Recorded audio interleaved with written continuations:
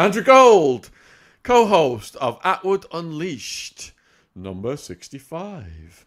And this evening, we are going to be going over many subjects. The Freemasons' relationship with the Mafia, UFOs, ancient pyramids and civilizations, Roswell, to name just a few.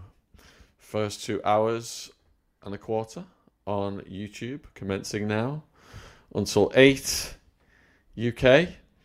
And then at 8:10 UK, we are zipping over to Patreon, where we have built a wonderful community and there is banned content and you get the podcast early. So, our first guest of the night is attorney and retired Federal Bureau of Investigation Special Agent, Catherine Schweit, who spent nearly 5 years as the executive responsible for the FBI's active shooter efforts. She's got a book out called Stop the Killing, and we are going to be discussing that at 6 p.m. in 15 minutes. Second guest of the night, we're moving on to the Freemason subject, with Antonio Nicosa, who teaches courses on social history of organized crime in Canada, mafia culture and the power of symbols, rituals and myth at Queen's University in Kingston, Ontario. He's published more than 30 books, and his book Global Mafia, published in 1995, concerned international criminal partnerships. In line with some of the most in-demand subjects we've covered on the channel, Nicosa will be speaking about how the Mafia had close relations with the Freemasons. I don't think we've ever covered the relationship between the Mafia and the Freemasons. I don't think I've ever seen a video on that either, so that's going to be quite original. Next two guests in the YouTube section are going to be handled by Andrew. Yeah, it's quite a fun night, I would say, today, and there's a lot of sort of really quite edgy content. Exactly. By the way, when I was laughing before, because whenever every week you say we've got on Patreon and other places we've got some band content, I think I'm not the only one who thinks you're talking about a song, like Band on the run. Yeah, Band you're like, on the run. Come to Sean's Patreon for some of his band content. He'll be on the drums, I'll be on the guitar. We'll be having an absolute riot. No, it is prohibited content of a prohibited persuasion, isn't it, Sean? Does this bring us on to you singing a REM song in the voice of Hannibal Lecter like you did this morning? That's me. That's me in the corner. I can't remember how he sounds. I want a room with a view. I want a room with a view. A room with a view.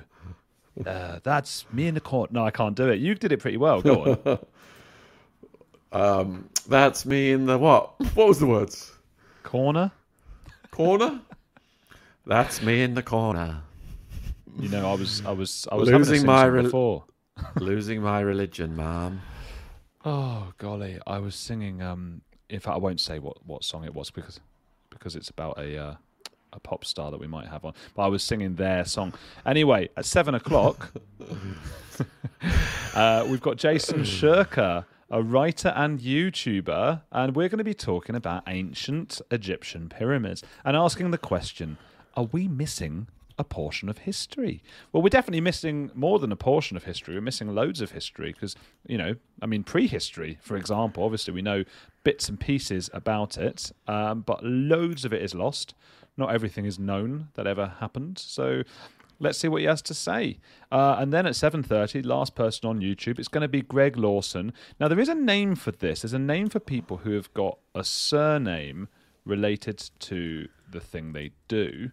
And I always forget what the name is. Nominative determinism. So I hope that Greg Lawson doesn't mind me saying so, but he has some nominative determinism. So you hear clever words on this show because his name's Lawson and he's involved in law enforcement. And maybe he has a son. Lawson. Greg has travelled to over 40 countries, visiting some of the Earth's strangest sites and conducting his own investigations into their paranormal histories. He has authored 2 books on the subject. I like the word authored. It's nice. And specialises in providing alternative perspectives to explain the human experience. The book Lawson will be talking about tonight is his book on the Roswell incident. Come on, everyone's excited to hear about the Roswell incident. Are you excited about that, Sean? You're purring. Roswell. We're getting correct. We're getting hella corrected in the chat Oh no! by Why? multiple people. Get out! I'll put one on the screen. That's me in the spotlight. Isn't there corner mentioned? Only in the corner of your mind. I am losing my religion. Hang on, corner. Because that's me in the spotlight. Right, that's me in the corner. That's me in the spotlight. Isn't it great when you can these That's conspiracy Andrew in theorists, the corner of his own insanity, losing his mind. Nikki knows what's what. She's saying that's me in the corner. We were right. I said corner, didn't I? That's me in the They're corner. saying spotlight's the next line. I think it's right. We offer a couple of quid for real news, real debates going where others don't. Yes, Easy E. We're working on it. We're trying to get debates. We did have a little spree of debates. Flat Earth, Mason versus non-Mason. But we're going to bring back some debates. We've got some other subject matter to cover. Definitely. Yeah. Is it time for Buffalo Bill? Is it time for what? Buffalo Bill. You want to show the video of Buffalo because we were talking. Well, not everyone was there this morning, but yeah, we were talking. Just about hit them up. Silence of Hit the it Lambs. up. Do you want me to do it? Yeah. Don't you know how to do things, mate? No, you're in charge of Buffalo Bill tonight. All right, so this is from the Silence of the Lambs, and it's a very scary moment. It's not. Does it work?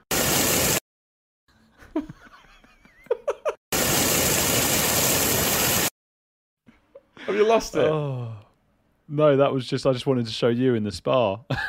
Oh my goodness. Hang on, it's supposed to work now. I've clicked. What's the fucking lotion in the basket? So at 8:10 to 8:40, we've got Kathy O'Brien, 30-year veteran, former US government employee and whistleblower, one of our most requested guests ever. She's going to be going into the deep state, the NWO, MK Ultra, mind control programs, human transport, the Epstein and M cases, who killed E, that kind of stuff, and how she has managed to heal from the trauma she has suffered. So that'll be at 8:10 on Patreon, because we've got a lot of, the woman who got sentenced to 20 years today. We've got a lot of that on Patreon tonight because we're banned from talking about it on YouTube. Yeah. What did you just say? Nothing. The last 30 seconds did not exist. And that goes back to what we were saying about bits of history that have not been recorded. That last 30 seconds, that thing you spoke about, was never spoken about, but it will be spoken about on Patreon. Exactly. And then we've got Addy Ads coming back with Roberta Glass to discuss the M sentence yesterday. And then Andrew's got one, possibly two guests in the Patreon section, haven't you? Yeah, it's all kicking off really. So firstly, it will be Andrew Collins, science and history writer. And Andrew is the author of a dozen books that challenge the way we perceive, again, the past. So it's really a theme today, isn't it, about change in history, or at least revisionist history. And that's, he's written books about all sorts of things: The Black Alchemist, Gods of Eden, Gateway to Atlantis, Tutankhamun, The Exodus Conspiracy, and The Genesis of the Giants of Ancient America. Unless you've read those, they're just going to sound like I'm listing lots of weird words and things, I suppose, but it gives you a flavour of the kinds of topics that he covers. And finally, his book, The Origins of the Gods, which he'll be discussing with us tonight on the show. So that's going to be good. And I think that's all I've got for the Patreon's bit tonight, actually, Sean. Yeah, so Ash is slowly turning Wednesday evenings into Coast to Coast. We're covering so many subjects now. We are truly diversified. And what poll should we do for the viewers, Andrew?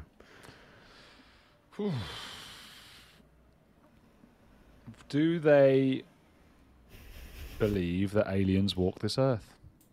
Walk this earth or exist in space? No, because we know they exist in space. Come now, Sean. Come now.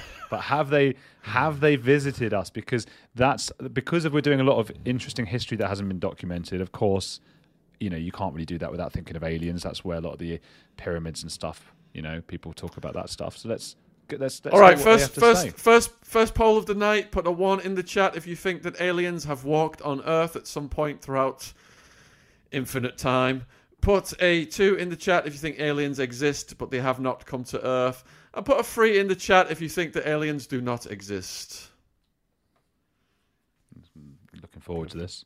Got a few ones there. A lot of fun for people listening on the audio.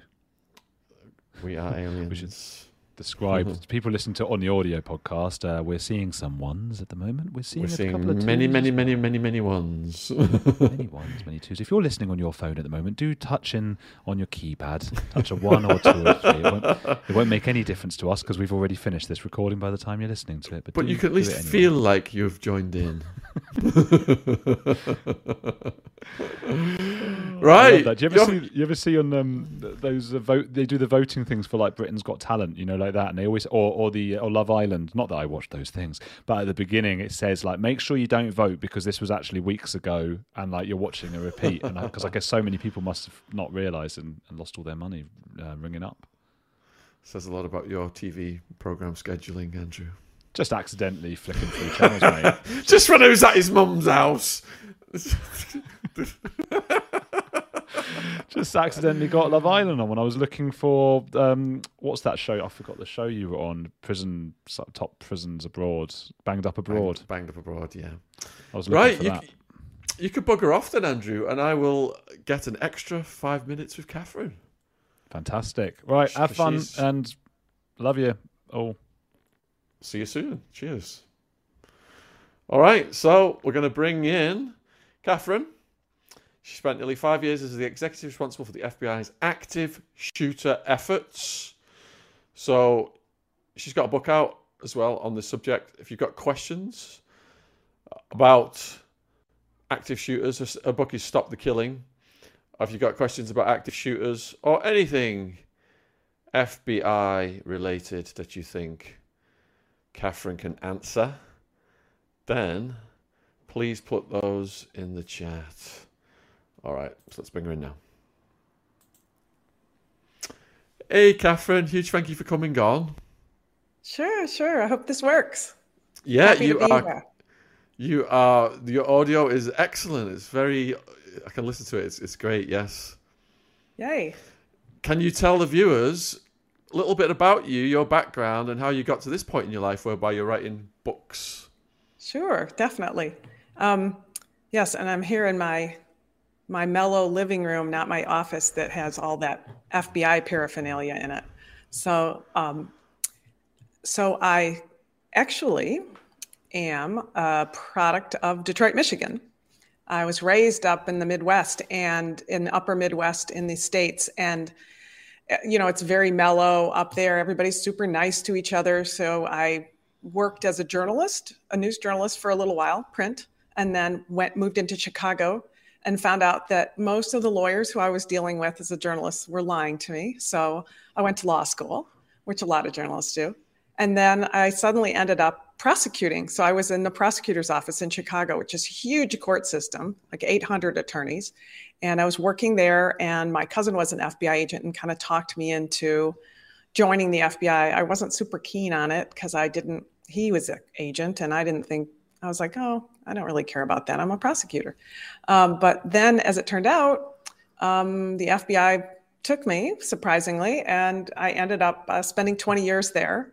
And the first 15, really, I was working national security matters, which sounds like a lot of big words, but basically it means I was working espionage cases and counterterrorism cases and domestic terrorism and those kinds of things.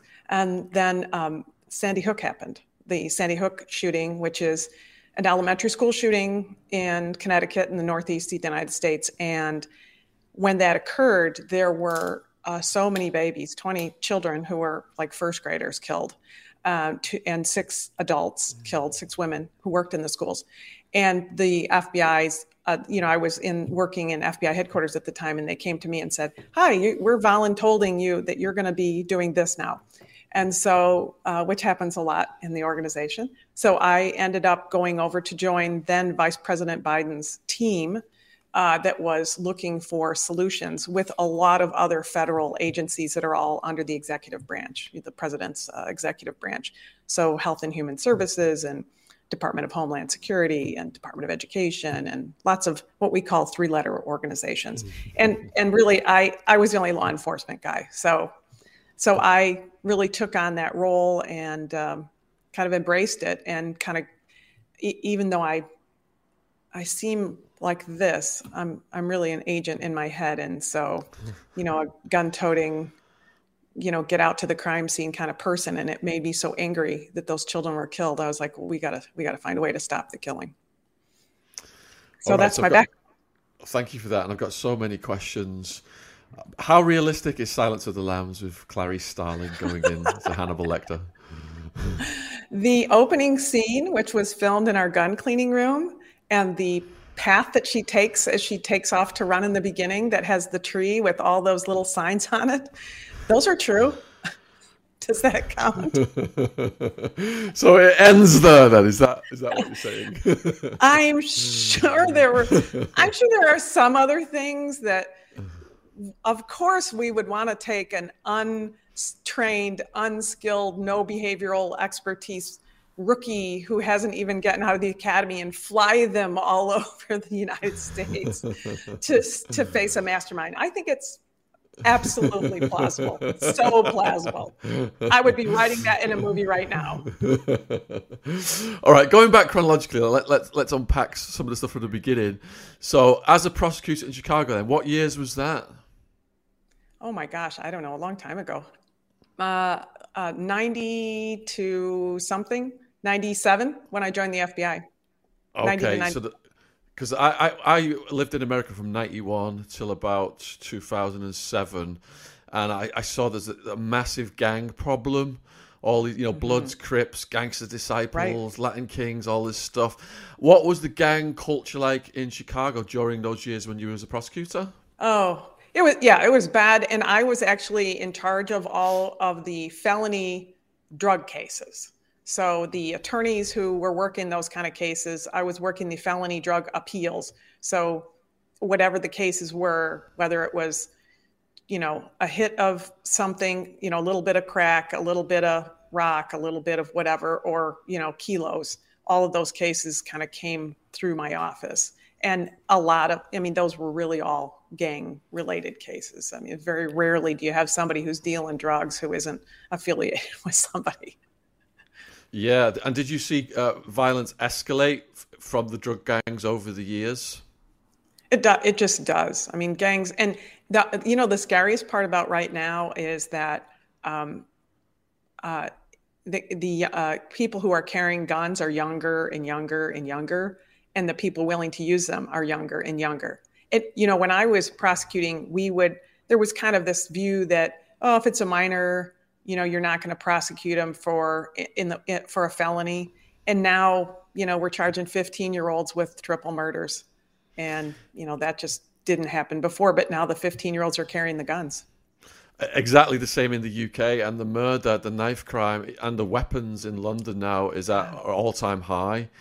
But yeah, we could talk that a lot about that. But let's move on to other things. We've got limited time. So Hajit Singh has sent a question on Facebook. What's the most shocking or bizarre, unexplained thing Catherine's ever seen in her career? Great question. Oh my gosh, the most shocking. Well, let me work backwards and think about that while I give you this filler answer. That the coolest thing I ever worked on is an 88-year-old woman who was kidnapped from her home, which was really pretty bizarre because she was kidnapped by these two jamokes who stole her in the middle of the night. And then for a couple of days, her family was like, yeah, well, she might not be gone. Maybe she just drove away. And the next day they found her car in a snow-covered field half a mile down from the house. And the family still said, we're not going to call the police. I'm like, what?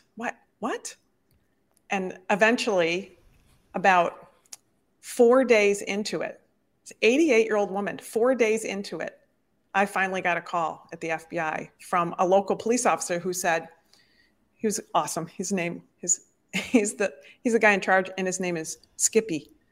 So I got a call from Skippy. Skippy said, hey, these are my facts. This happened. This woman is not apparently around. Her husband is almost blind and sleeps in a different bedroom. So he heard the door open in the middle of the night. We found the phone lines to the house cut. They took the car and brought the car back to the house, but in the process, they like completely ruined the crime scene, trampled all around it, messed up the car, couldn't get fingerprints, couldn't try to get anything. And the family doesn't want to talk to us because they don't think that we can do it. We're a sheriff's office and they don't trust us. And I said, well, Wow. What? I mean, to me, that was very weird. So to me, that was the strangest, that 4 days into it, I can tell you 2 days later, we found her alive. 2 days later. Oh, did you? Where was she? 2 days later. She was in a motorcycle trailer parked in the back of a lot of somebody's house out in the farm country and in the middle of nowhere, Wisconsin. And it was 25 degrees outside. It's shocking. She was alive. She was chained to the floor. And he was feeding her one McDonald's hamburger every day, which he said she held on to it to keep her fingers warm first. And then once it got cold, she ate it. Bloody hell. So do you know what, though? Here's the best part. You know what she said when we found her? I was on the radio when our SWAT guys broke the lock off. She said, what took you guys so long? Would you say that she was lucky to be alive? Because over so many days is the chance diminished that. Right.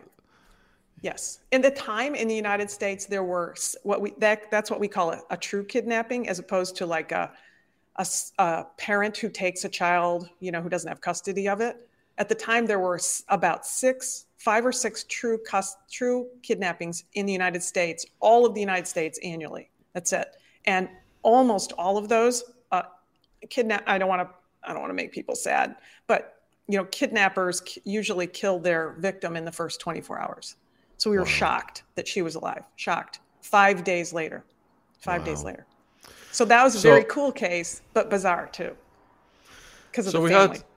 So we had a guy on the channel, Phil Chalmers, who arranged for us to interview a serial killer and a school shooter. And the remorsefulness of what the school shooter versus the gloating of the serial killer was astounding. And the school shooter, the viewers, the comments really sympathized with him because as a kid, the kids had set fire to him. He was getting the hell bullied out of him. And all these horrific things had happened to him. And he just snapped. And he snapped to the point whereby he wanted to kill the whole school. He took it out on the whole school. And he showed up and he just shot indiscriminately, which is a horrific thing, which he took responsibility for, and he's regretted it for the rest of his life. And actually, one of the kids from the school, he started writing to her, one of his classmates, a female, and they're married now. And he's going to be getting out and hopefully living a normal life. But looking at the root causes of these things, then I was very curious as to your perspective.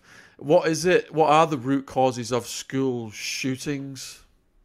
Yeah, that's a great comparison because somebody who's a serial killer, he's a narcissist and he has a lot of psychoses issues that really aren't the same situation as a school shooter. That's why when you mentioned in the beginning that I was the active shooter, the person who created the FBI's active shooter program and ran it. Well, active shooter is really what we think of as spontaneous. They're planned events, but like a school shooter, it's a planned event. A serial killer is just a murderer. A school shooting is somebody who plans because they have these perceived or real grievances and they build it up until they decide they have to do something about it, which is probably exactly what you heard with that young man. And you didn't say man, but I'm betting it is because 99% of them are men. And the school shooters often, especially here, all of secondary school, 6, 7, 8, 9, 10, 11, 12, all of those shooters generally come from their own school. So they're feeling the stress in their own school and they go back to their school or their home and they go back to school and shoot. Completely different. That's part of the book that I wrote. There are 3 chapters just on who are these people and why and how can you find them. That's really, why I wrote the book is like you civilian, you have to find these because police never find them. But, the FBI research showed 92% of the time a schoolmate has specific information that was leaked to them by the shooter, 92% of the time, and doesn't report it. So almost every time doesn't report it. So sad. And so they're really people who are struggling way before they think about doing this. Very few of them are just saying, "Hey, I want to grow up to be a murderer. I want to grow up to be a mass murderer, and shoot up my school." They never start out that way, but they end up that way. How many of them end up shooting themselves? 30% for school shooters. About 30%. It's a little lower. Most of the shootings like this in the United States are actually in places of business, half of them. And only in the schools is about 20 to 25% of these types of shootings, these mass shootings, occur in schools. It's just that they're so horrific. The one that we just had down in Texas, 19 children killed and 2 adults. It's just like you just shake your head. There's like nothing else you can do. Like if you're listening to this instead of watching it, if you're not shaking your head when I say 19 children killed, you just got to shake your head. Do it even if you don't want to. Even you mentioned earlier then that there were some minority of female school shooters. Is it the same backstories for the females, or are there different things that trigger the females? In the FBI's research, which I started, back in 2000, we went back to 2000 and they've continued it since I left the FBI.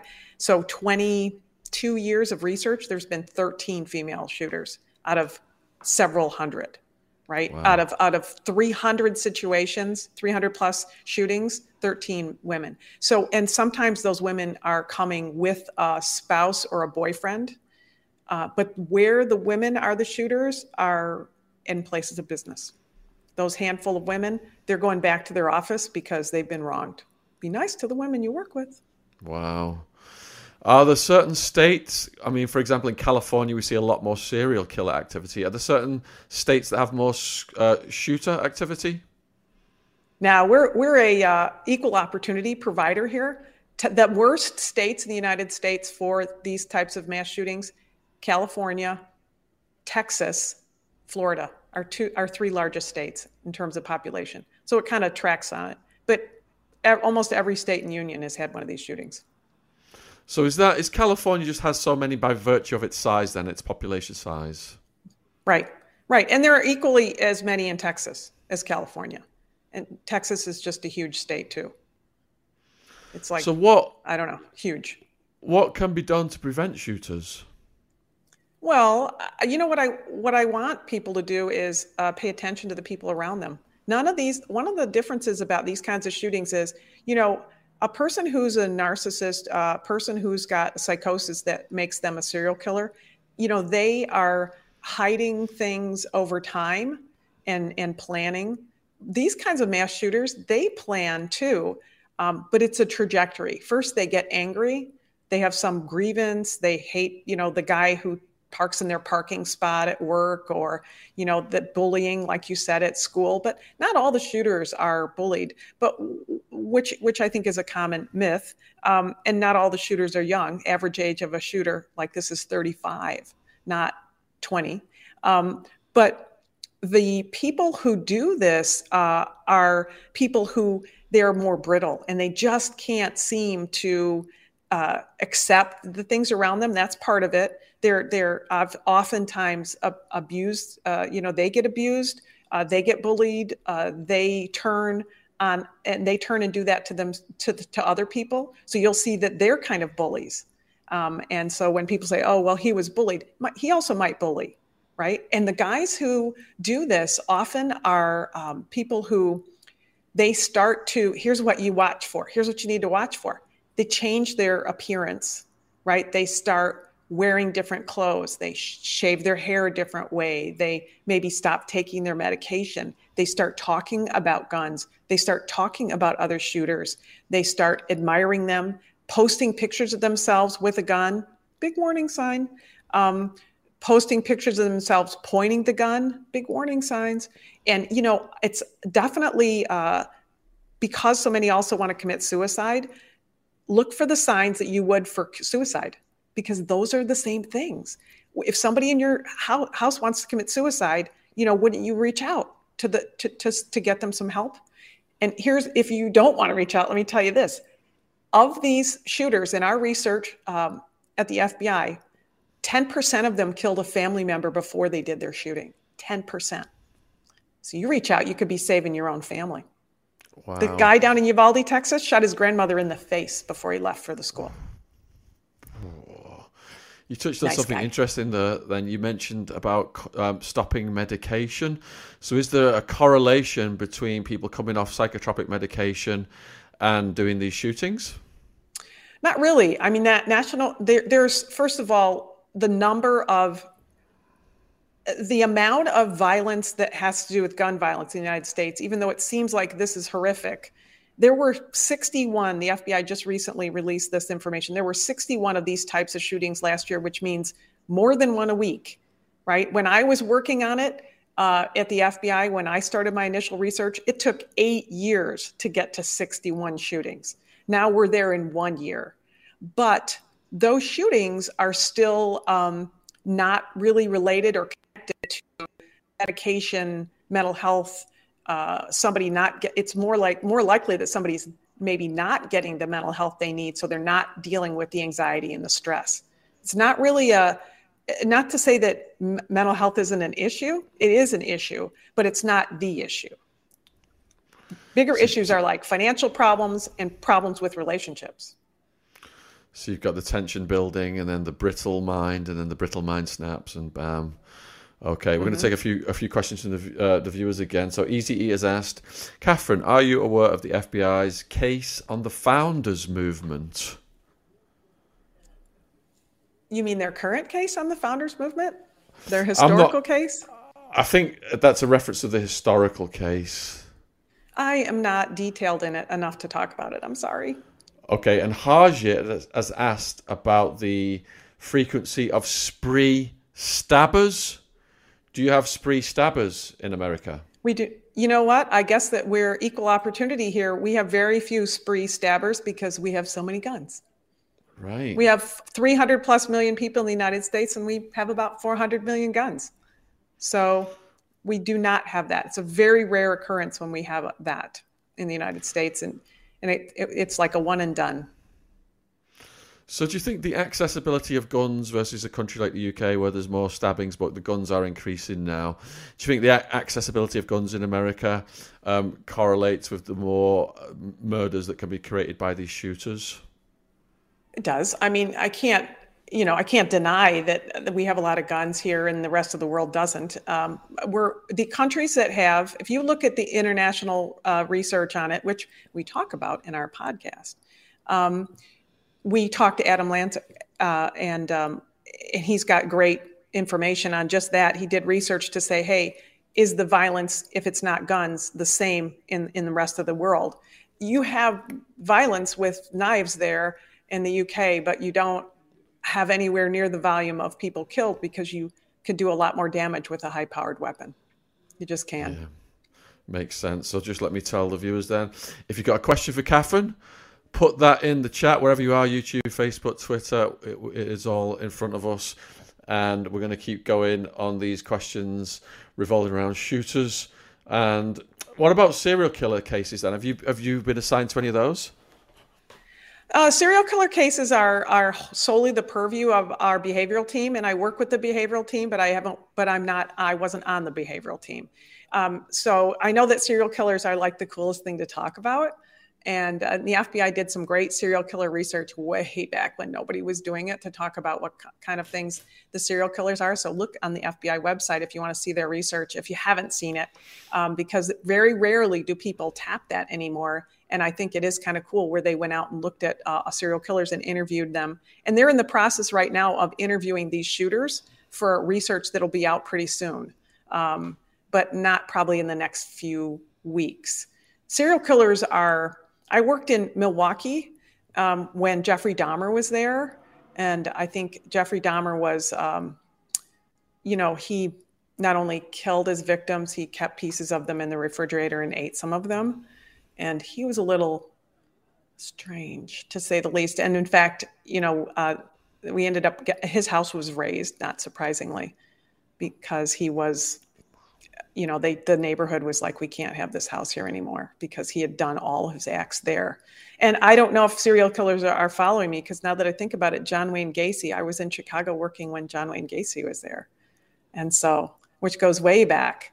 And he's the guy who had we were working that case when he had the kids buried in his basement, and he would meet them by playing a clown at neighborhood parties and things. It was very, very creepy. Yeah, there's a thing on Netflix about him now. With Dahmer, then, he was assassinated in prison, wasn't he? Mm-hmm. Yeah, very sad. So, Dana Diamond has asked whether you have ever worked with clairvoyants or psychics during your time at the FBI. I've worked with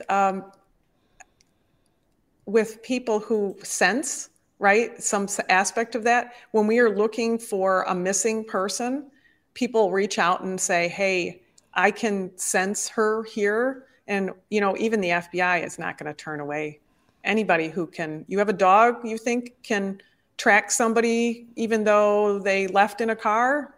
Bring them on. We'll try them. So when we had one particular person, a younger person kidnapped up in Wisconsin, we did just that. We worked with a woman who said she could sense whether the child was still alive, and the child was there. And we worked with another woman who had a dog, literally, who she said could track through the state even via car. Now that was a little less successful, but I will say that the child that the woman was sensing where the child was and whether the child was still alive, she was pretty spot on. Banana Man has asked whether you've ever been to a body farm. I don't even know what a body farm is. I've never heard of that before. Yeah, you're actually touching on my next book. I'm working on another book that is about body farms. So, body farm people. Body farm is there's a handful of them, and anybody who's working forensics, if you're gonna dig up something, and it's body parts or bodies, you got to get experience at the body farm. So there's a couple of those in the United States, and actually there's one that's a frozen body farm up in the Michigan, which is kind of creepy.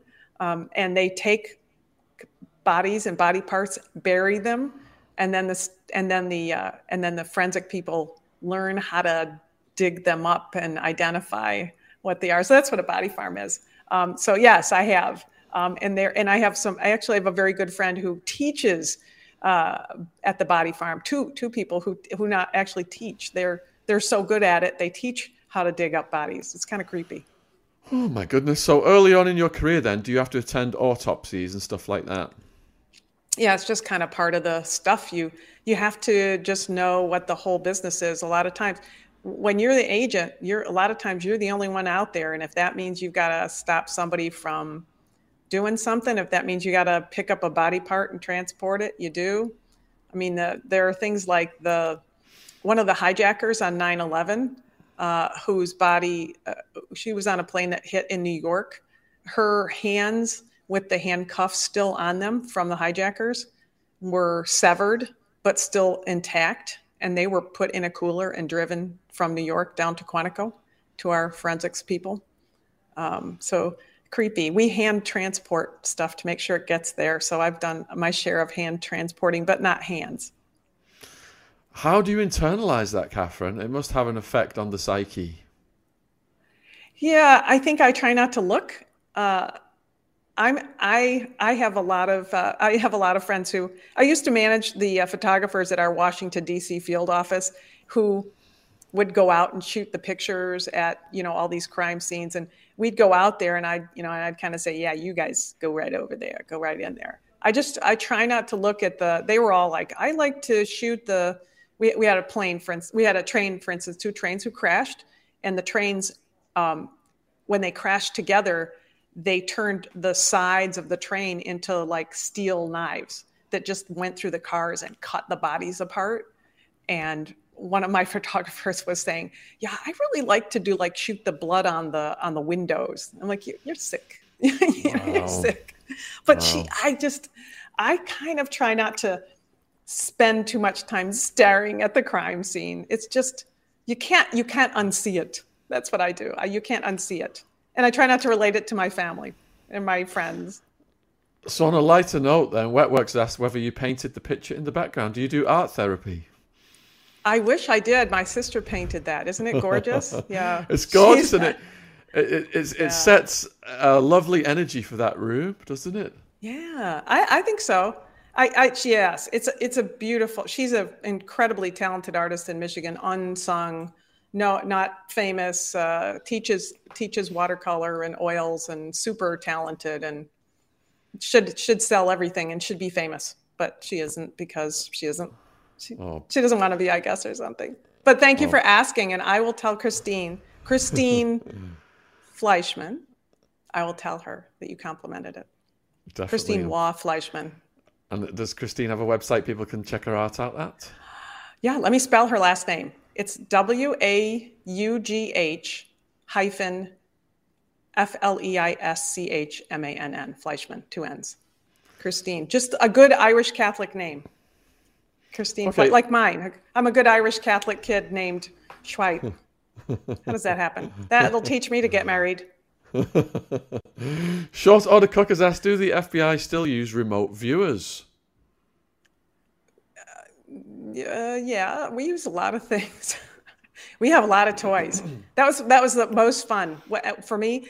When I was in FBI headquarters, I was assigned to the division that we call the Toys Division, and they have incredible toys. They work with the lab, and they have things that, I mean, I remember seeing things, especially because I worked espionage cases. I remember seeing things that you know about now, but I was seeing them 20 years ago. It was so cool. So fun toys. In the air, on the ground, under the ground. Ibiza Groove has asked, what's Catherine's view on the 1978 Jonestown incident in Guyana? Crazy person, and a lot of naive people. Not a lot of people who are willing to follow somebody who had a simple answer. And I think probably we in the country here, I think we probably learned some mistakes. We learned from the mistakes about allowing people to join cults, and even we had a congressman killed on the ground out there, I think, and it's just a terrible, terrible situation. And other people besides a congressman, but that shows how we were trying to work something out instead of just recognizing that we were dealing with a very unstable person, and his cult following got worse and worse and worse. Plus, everybody says that's the Kool-Aid situation, but that was not Kool-Aid. The Kool-Aid company says that, please point out, it's not Kool-Aid they were drinking. They were drinking whatever that other stuff is that's orange, and you mix it up. Okay, so we're running out of time. This might be the last question. So Justin wants to know about killers using animals to get rid of corpses, for example, hogs. Yes, that happens sometimes. It's gross and disgusting. It doesn't happen as much as you might think, but boy, when it does, it is a disgusting, disgusting situation. And also, really, there's only so many places where you can just dump a body with wild hogs, right? Maybe Florida. But not a lot of places in the rest of this country. Maybe Texas. So I love your questions. Oh my gosh, you have crazy listeners and viewers with great questions. I never get to answer. It's a variety, isn't it? Perhaps this will be the last question. So I do talks in schools. I do drugs education. So if you were doing talks in schools, Catherine, what would you say to the kids to try and identify or prevent shooters? I would say, first of all the people who you are sitting around are the ones who can turn into a school shooter if we don't take care of them. So you have to take care of people just like your parents take care of you. And if your parents don't take care of you, then find somebody to take care of you. And don't ever think that anybody wants to be a school shooter. But I will tell you this, in training in the United States, we train kids to run, hide, fight. Run, hide, tell, I think is what it is in the UK. And in the United States, run, hide, fight, they really only teach the hide part in schools, but they need to teach the run. Children can't be killed if they're alive. If they're running away, they'll stay alive. So you just run. If you think you're in danger, run away. Nobody cares how stupid you look. Run away. Would you like to tell the viewers where they can find you, follow you, and get your book? I would, if you don't mind. Look, I have one. Here's my book. Stop the Killing, How to End the Mass Shooting Crisis. But I will say that more important than anything, if you can spell my name, Katherine Schweit, see it's on the book. My website is katherineschweit.com, KATHERINESCHWEIT, katherineschweit.com. And it has all kinds of stuff, resources, everything. Thanks so much. You guys are the best. Oh, thank you so much for spending time with us today. Really appreciate it. And you have a great rest of your day and enjoy the art. Thank you. I'm going to call Christine right now and tell her how she's famous now. Definitely. Thank you, Katherine. Cheers. Cheers. Bye-bye. Take care. Bye. Bye. All right. That was absolutely fascinating. And we are now moving on to our second guest on Atwood Unleashed episode 65, Antonio Nicosa, who teaches courses on social history of organized crime in Canada, mafia culture and the power of symbols, rituals and myth at Queen's University in Kingston, Ontario. He is prolific with more than 30 books published, including Global Mafia in 1995 that concerned international criminal partnerships. And in line with some of the most in-demand subjects we've covered on the channel, he's going to be speaking about how the mafia had close relationships with none other than the Freemasons. Everything we do on this channel, they've got the Freemasons involved in it. We get tons of questions.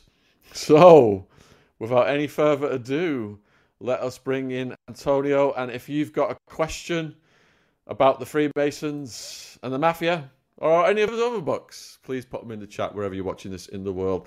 Huge thank you for coming on, Antonio. Hey, my pleasure. Thanks for having me. Whereabouts are you? Presently I'm in Vermont. I'm in Vermont. I'm in Vermont teaching graduate students about cybercrime and organized crime in general. The topic of Freemasonry is not my area of expertise, but as an historian, I try to cover all aspects of the relationship that the mafia and mafia-like criminal organizations engage with other entities, including the Freemasonry. So, what was your initial discoveries about that relationship? Well, first of all, they have many things in common. The ritual, the symbols, the myth, the secrecy, the sense of the loyalty. I believe that they had one inspired the other, especially in the 1800s, when many common criminals were detained with political dissidents in Italy, especially the so-called Carbonari, the charcoal burners, and they were fighting against the Bourbons, and their goal was the unification of Italy. And I believe that in the Bourbon prisons, they had the chance to learn the importance of secrecy, the importance of loyalty, the importance of symbols, ritual, and myth. Actually, if you analyze the ritual, the initiation ritual of the 'Ndrangheta, the Mafia, and many other Italian-based criminal organizations are very similar to the one inspired by Freemasonry. Could you describe the symbols and the rituals that overlap? Sometimes, yes, because they have the same purpose. Imagine the idea of justified violence. The Carbonari, the charcoal burners, goal was to free the forest from wolves, practically to free Italy from foreigners, from people that dominate Italy before the unification, on the many states that made up the Italian peninsula. And the idea of justify anything with the goal of free the forest from wolves practically inspired criminals to do the same, to sacralize and ritualize the violence. The idea that any act of violence was justified to protect the organization, to impose a sense of loyalty. For example, we learn, and it's a word that is famous worldwide, we learn about omerta or omerta, and we assume that it's the code of silence. But some theory shows that omerta was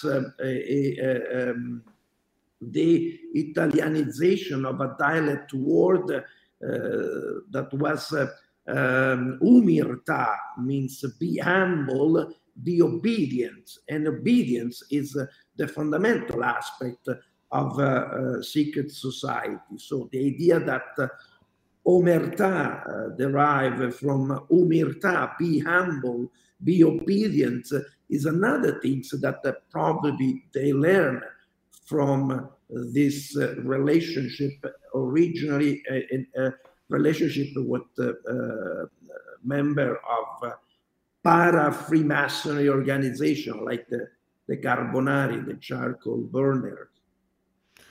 Yeah, so I've listened to Sammy the Bull Gravano and Michael Franzese talk about their initiation into the mafia, taken into the basement.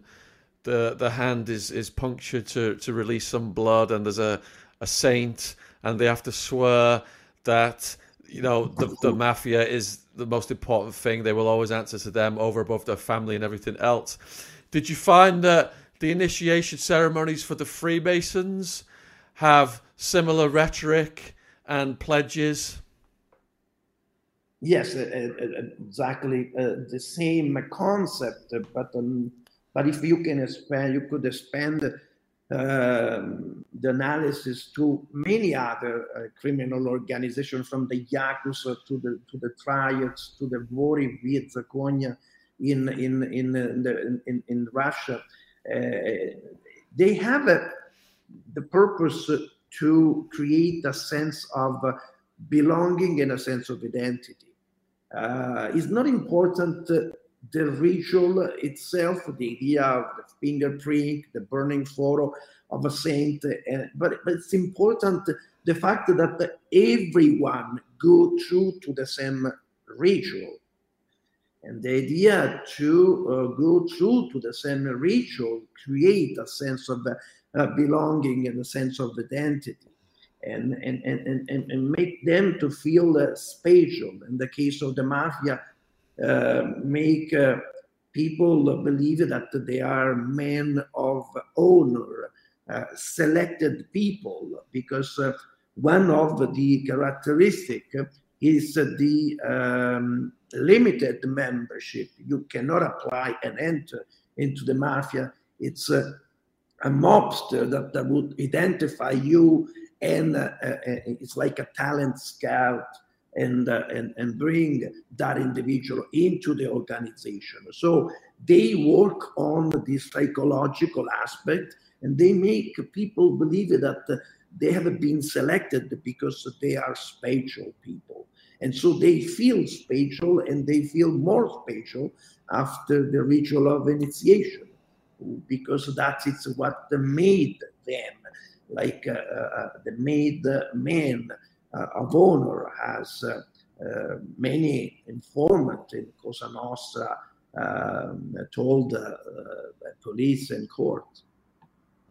So we've interviewed many people who have been associated with the mafia, and you know, one of them, for example, told me he was in the military, and when he joined the mafia, his understanding was it's kill or be killed in the gangster world. That's what we're signing up for. But when you sign up for the Freemasons, it's not overt criminality, is it? When you're first joining the Freemasons, isn't it advertised as a net to network for business relationships?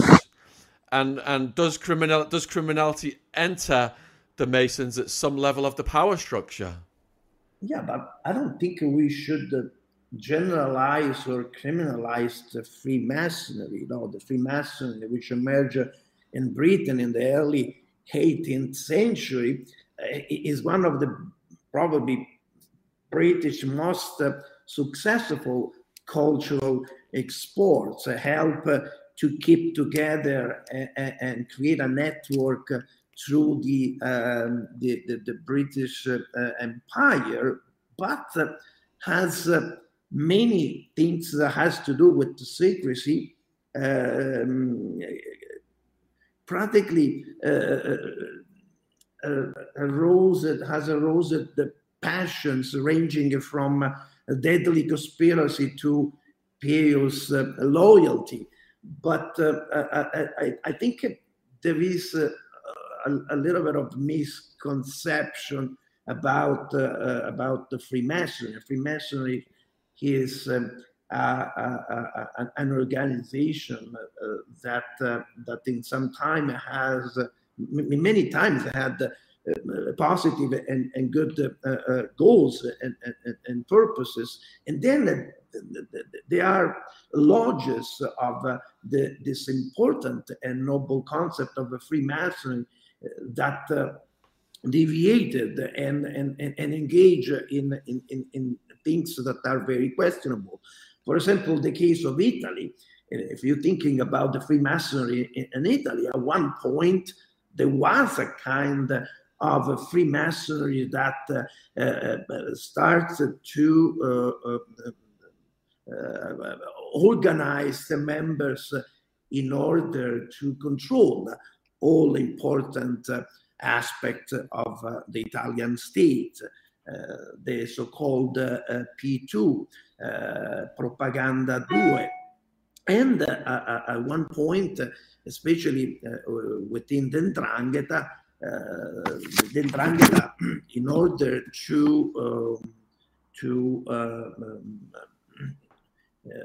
enter into to build links to politicians and to businessmen, they decide that they should introduce a new rank within the organization, and they create the rank of a Santista, and that was a way to authorize members of a criminal organization to access Freemasonry, or at least the deviated lodge of the Freemasonry. And the idea that they could not be loyal any longer to one single organization, but could enter into a lodge of the Freemasonry with the idea that they will be able to sit around the table with important people and to share money and power.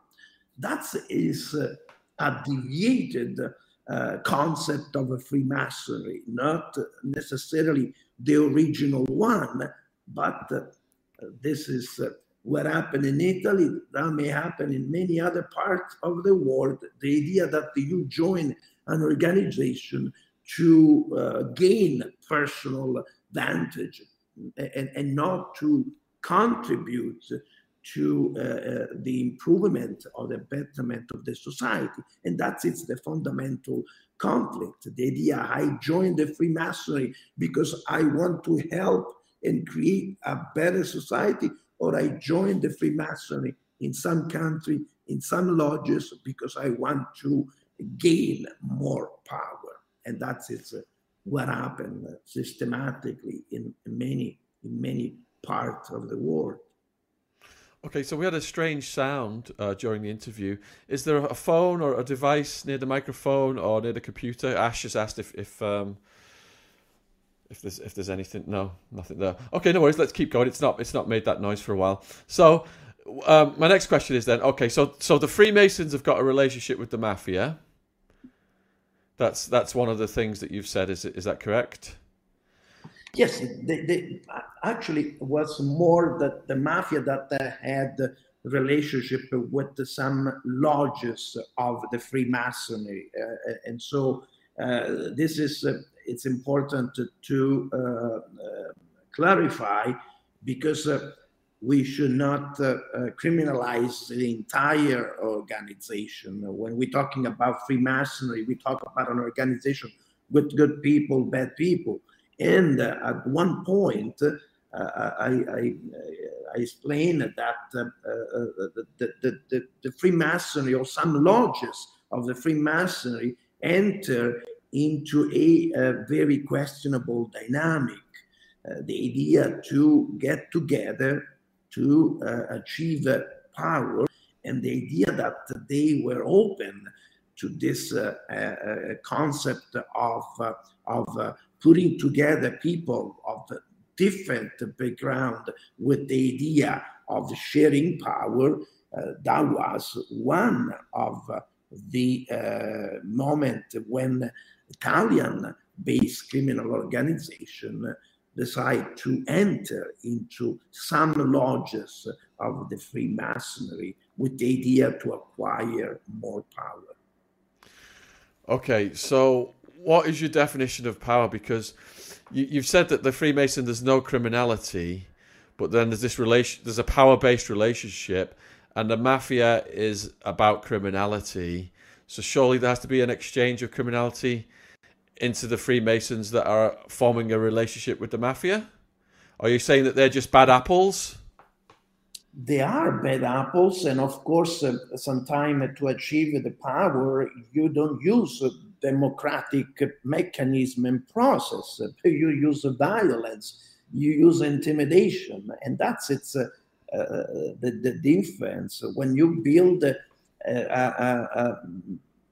lodge that has a goal, the power, but put together people capable to use violence, capable to build strategic alliances through violence.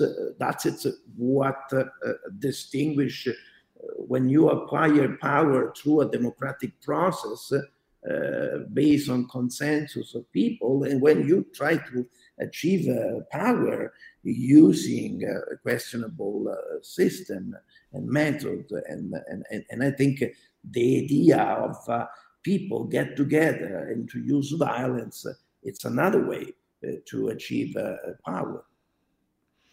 All right, let me just tell the viewers then, we've got about 10 minutes left. If you've got any questions, please put them in the chat. Whether you're on Facebook, YouTube, Twitter, we will see them on the screen here. And my next question then is, what is the relationship between the Vatican, the Italian mafia, and the Freemasons?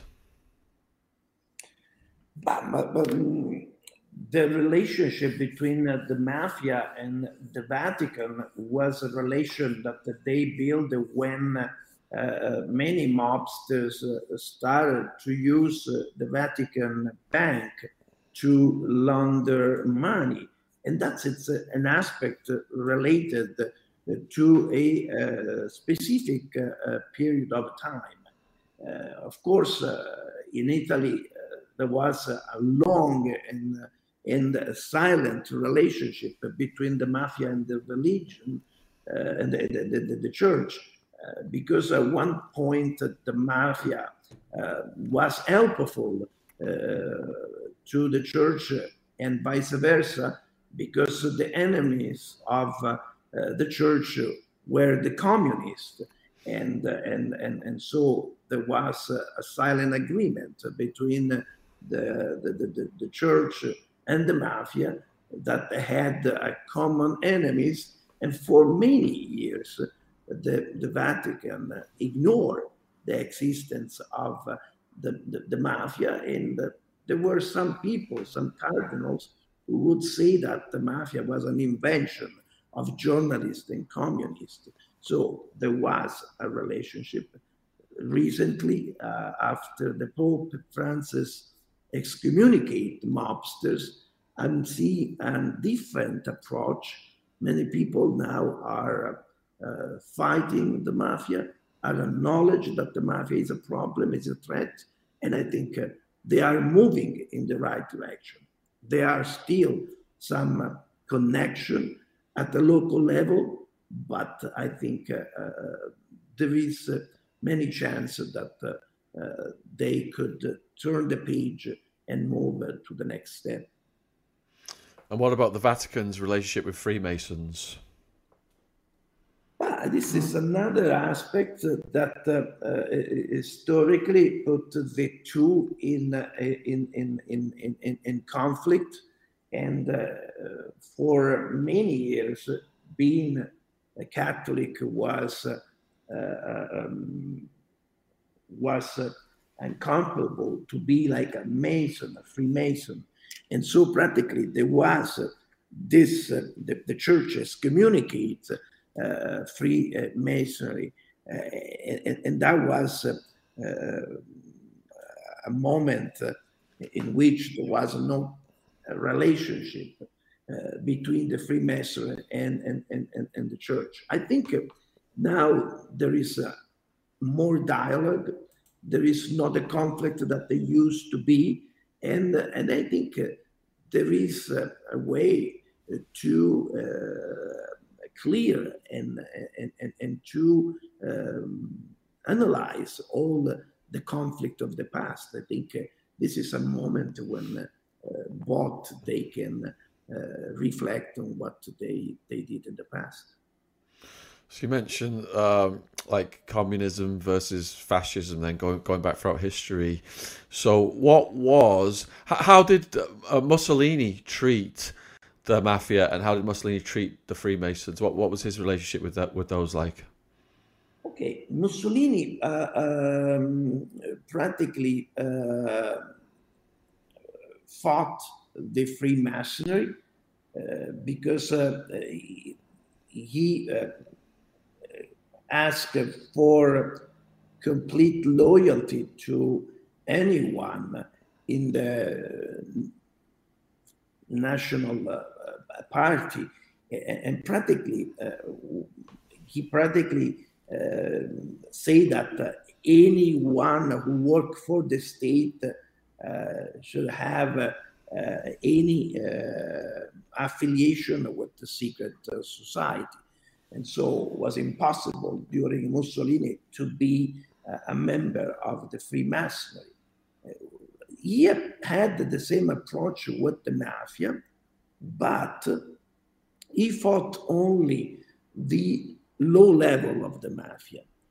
The rest is rhetoric. The idea that he defeat the mafia, he fought the mafia. This is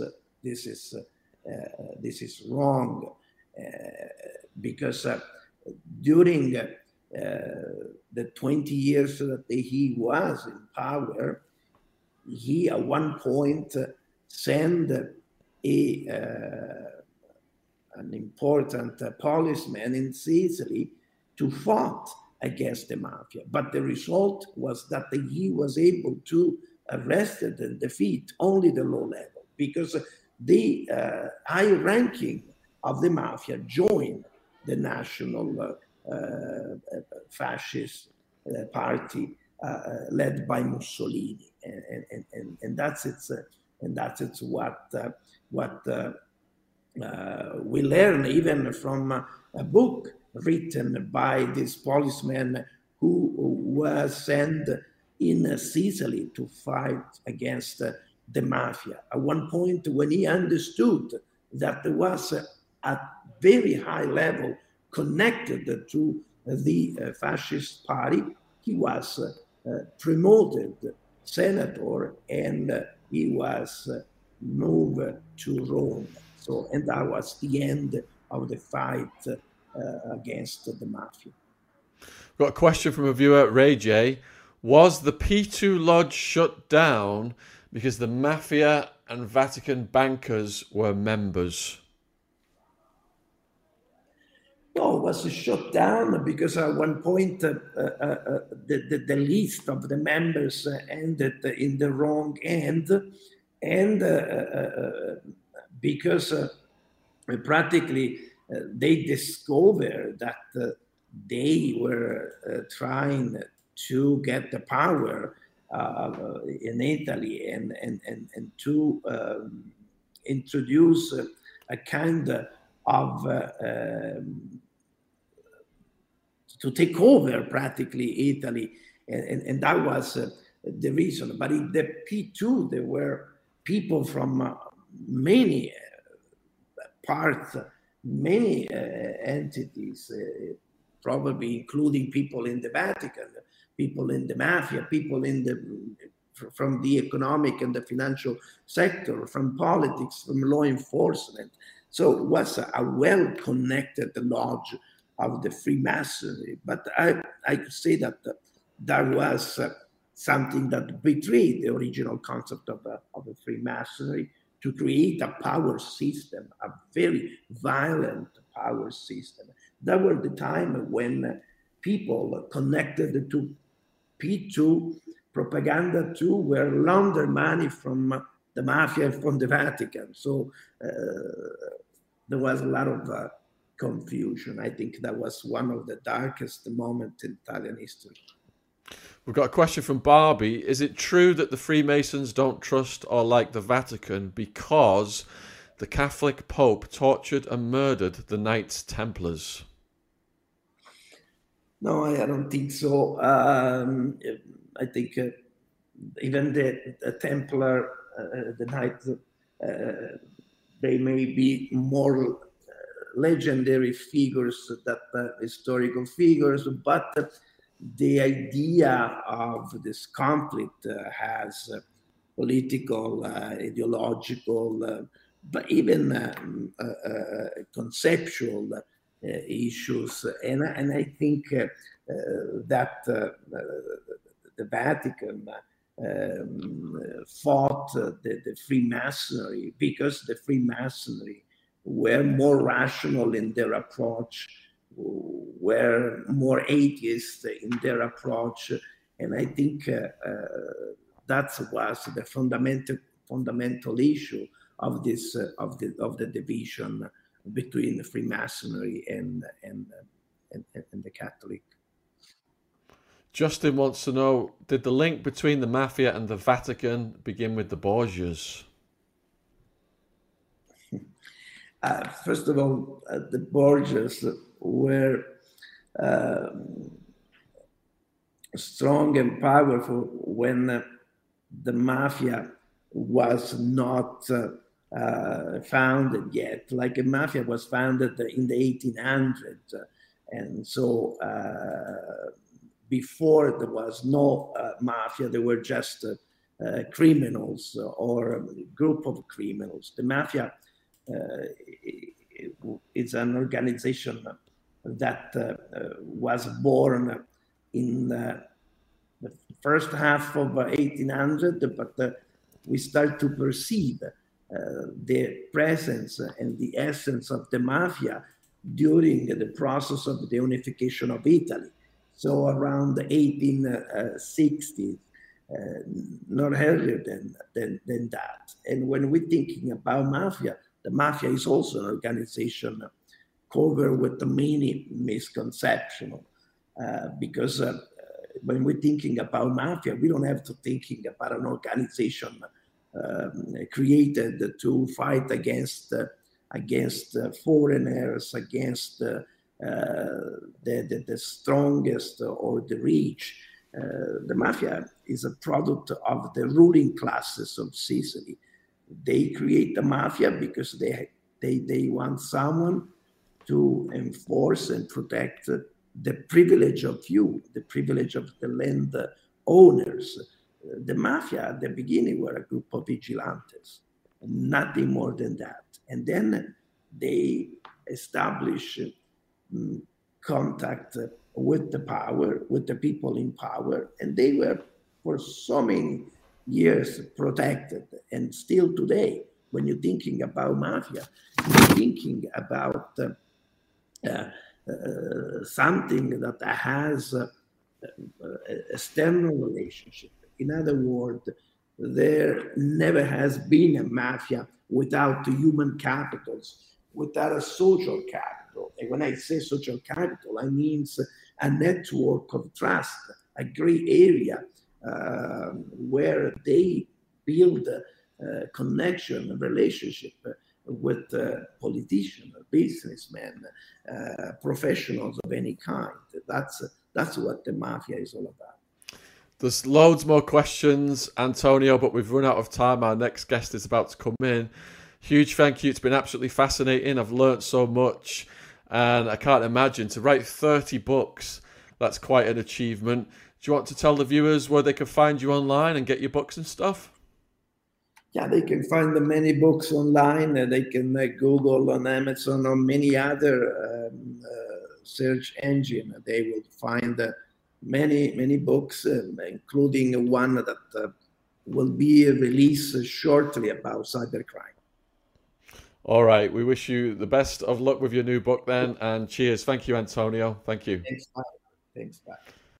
All right. We're going to bring in the next guest now. Here is good old Andrew Gold coming in.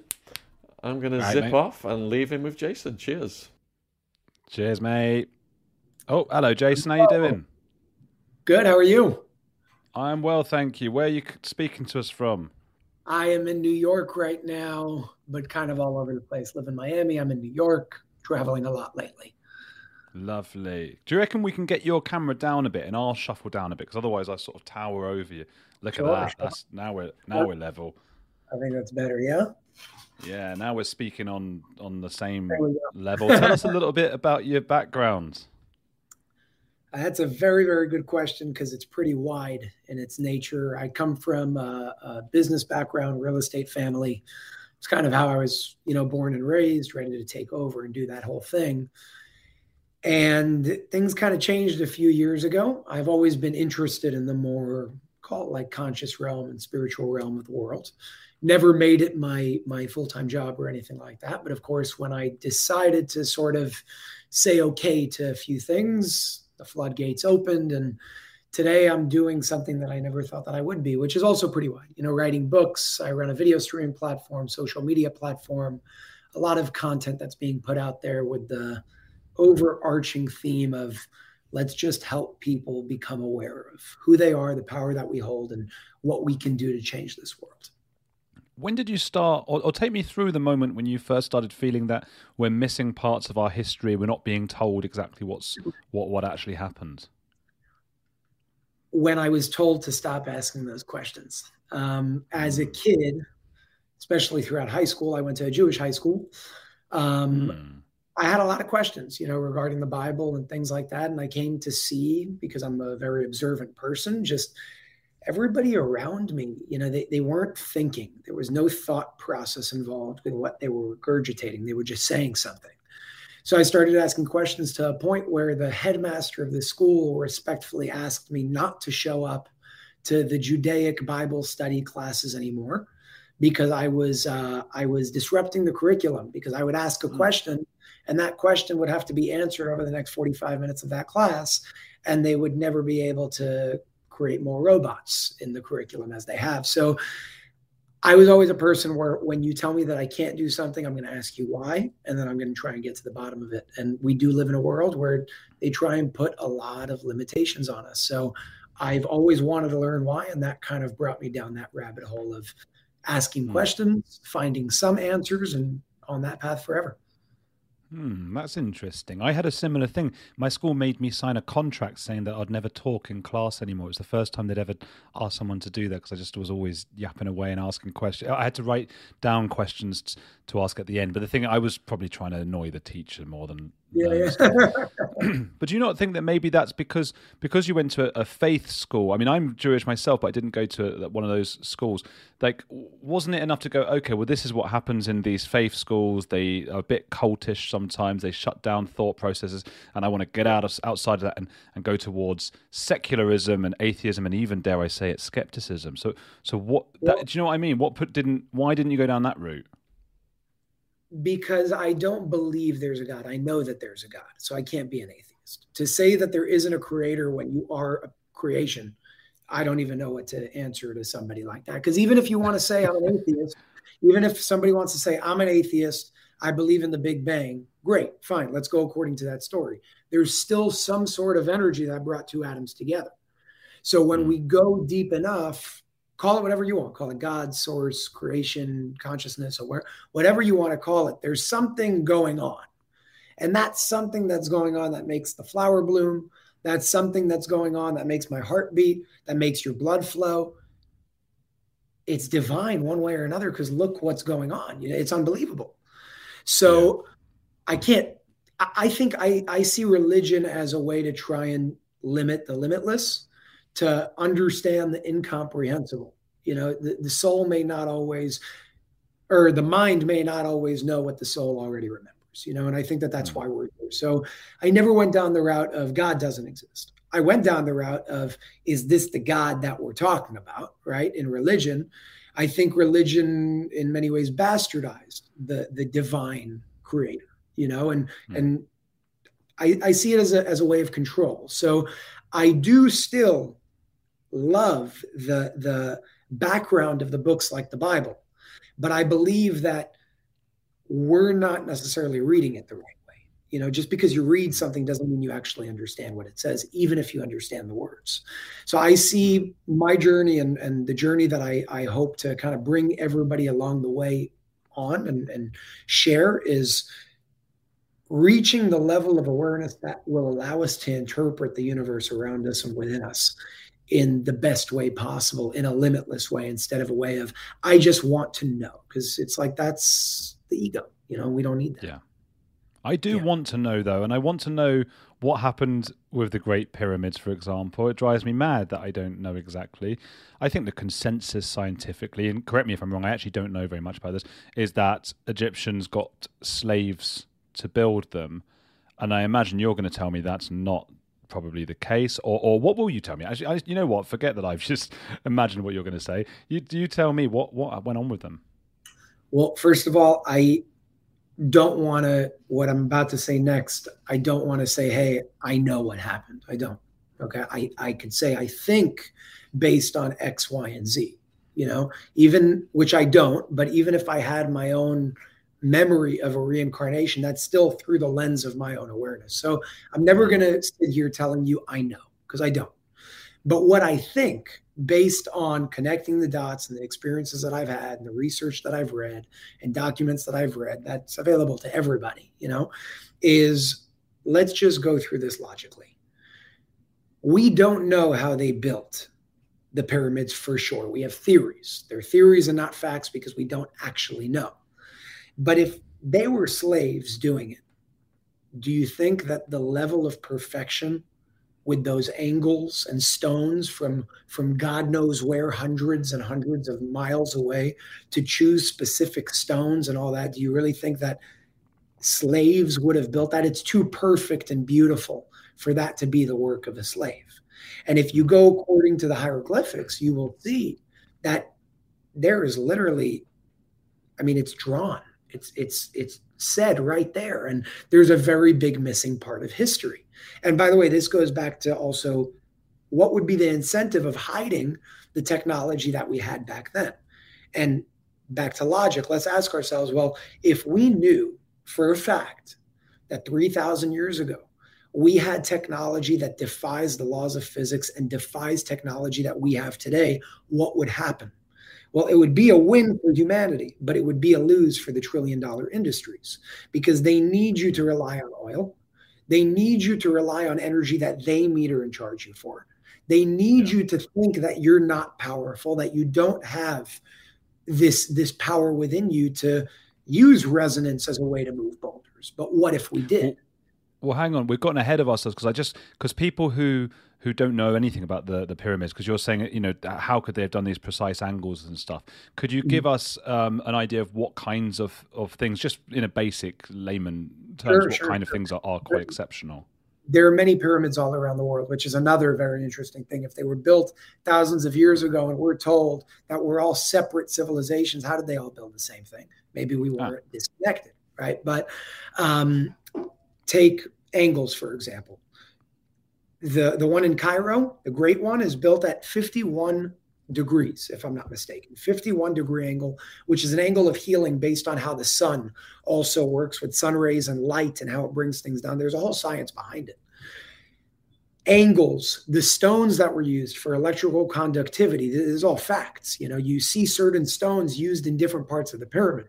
If they just wanted to build a tomb, then build a tomb. Why do you have to use certain stones on the top?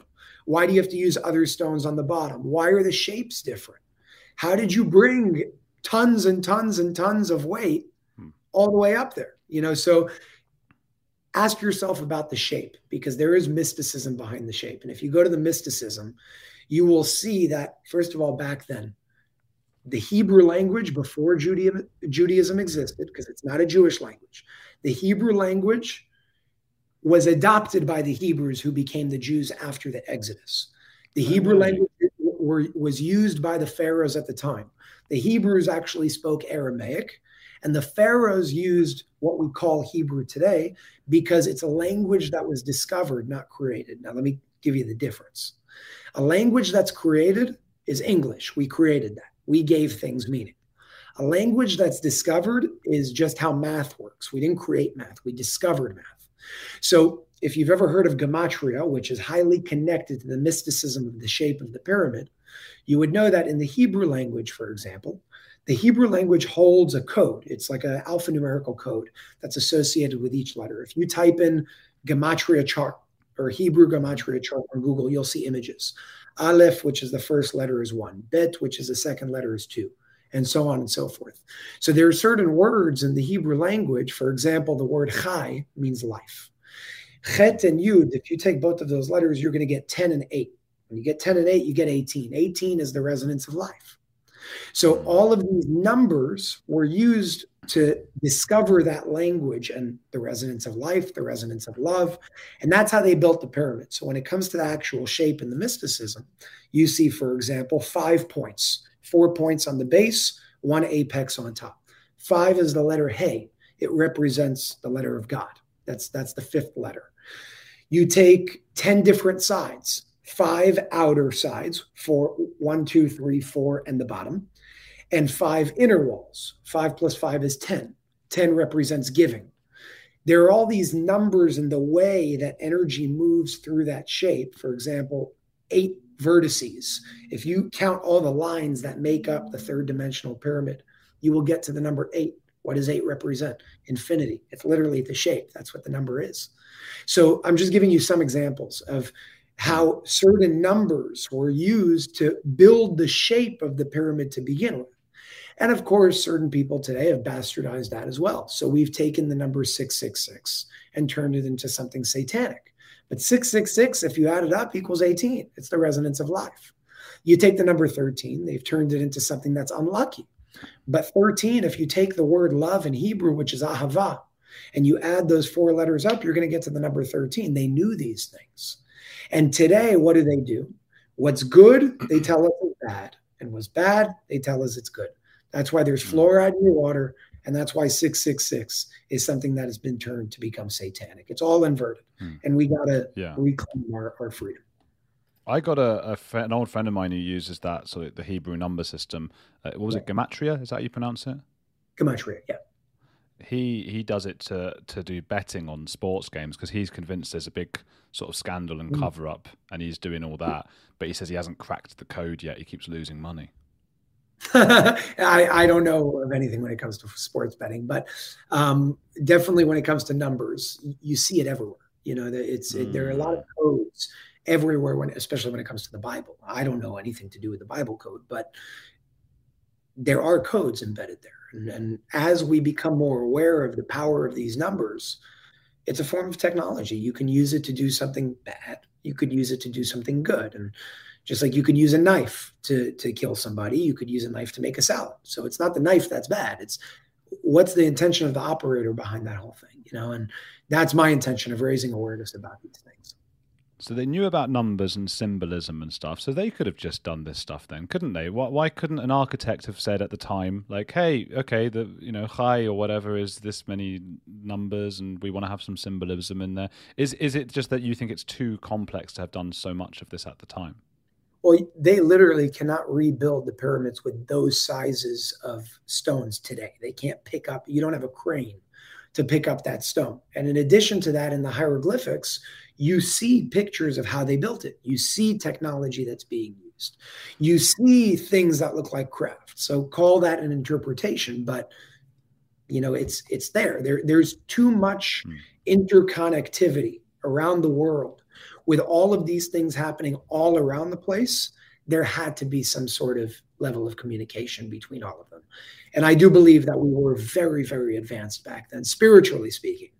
And over a period of time, it's become bastardized and we became more physically oriented. So today, we're very physically oriented. We've become masters in the third dimensional physical realm. But if we don't understand I call it like the spiritual laws, the laws of the spirit world that dictate the laws of the physical world, then you'll end up in a very disconnected world like the pharmaceutical industry, because they don't see the interconnectivity between things.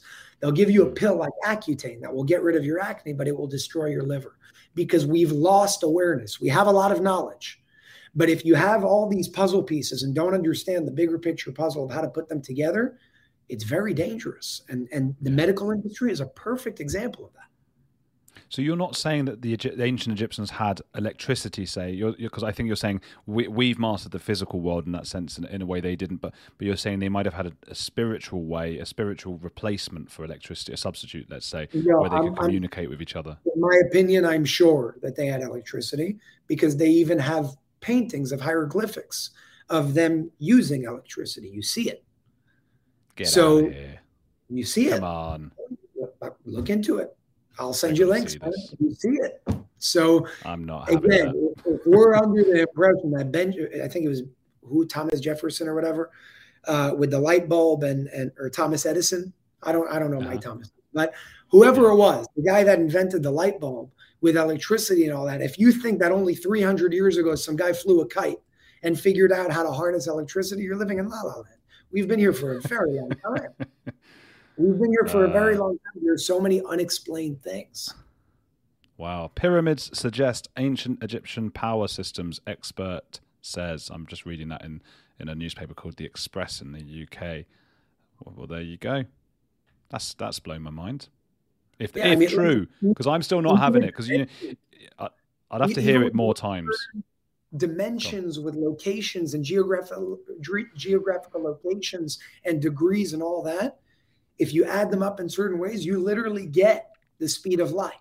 It's like it's unbelievable stuff. There's a lot of research about this that you can look up and look into. But again, I really want to preface that I'm not saying that I know this. It's just my opinion. You said you do know they had electricity. No, I said in my opinion, I'm going to tell you that I know that they had electricity. But I want you to do your own research. I still can't sit here and tell you I'm right and everybody, I can't. I'm not going to do that. But Fair enough. Like, look around you. I'm just using common sense and what we can see. Forget what. It's a nice idea, isn't it? Isn't it nice to think of the Egyptians having electricity? Although, what happened then? Where did it all go? What do you mean? Where did it all go? Their knowledge of electricity and stuff. If they had electricity, presumably they had like nice big TVs and stuff like that. I'm making a leap there, but not big TVs. It's a form of harnessing energy that's inherent within the universe, just like Tesla did. Tesla figured out a way to harness energy without having the need to meter it. But Edison didn't like that. They didn't like that. He said, don't do that because we can't make money off of it. So now we're actually being charged for energy that's free. It didn't cost money. We're being charged for energy that's free when we can actually harness the infinite energy of the universe. Because if you go to science, there's a law called the law of conservation. The law of conservation says energy cannot be created or destroyed. Therefore, it's infinite. If you can tap into the vacuum of infinite energy, you're good. And we've had the ability to do that, but it's not like they had TVs back then. You're talking about a more spiritually oriented race. They use technologies for different purposes. So it's a completely different idea of electricity, not electricity to have an iPhone, electricity to use conductivity in the shape of a pyramid to heal, for example. It's a whole different world that we're talking about that's foreign to us right now. So they used this electricity to build the pyramids. That well, not electricity, whatever it was, a spiritual thing. And your suggestion is, I guess, that we could still do that, but We still do. But we're not being allowed to because of corporations, because they wouldn't benefit from it.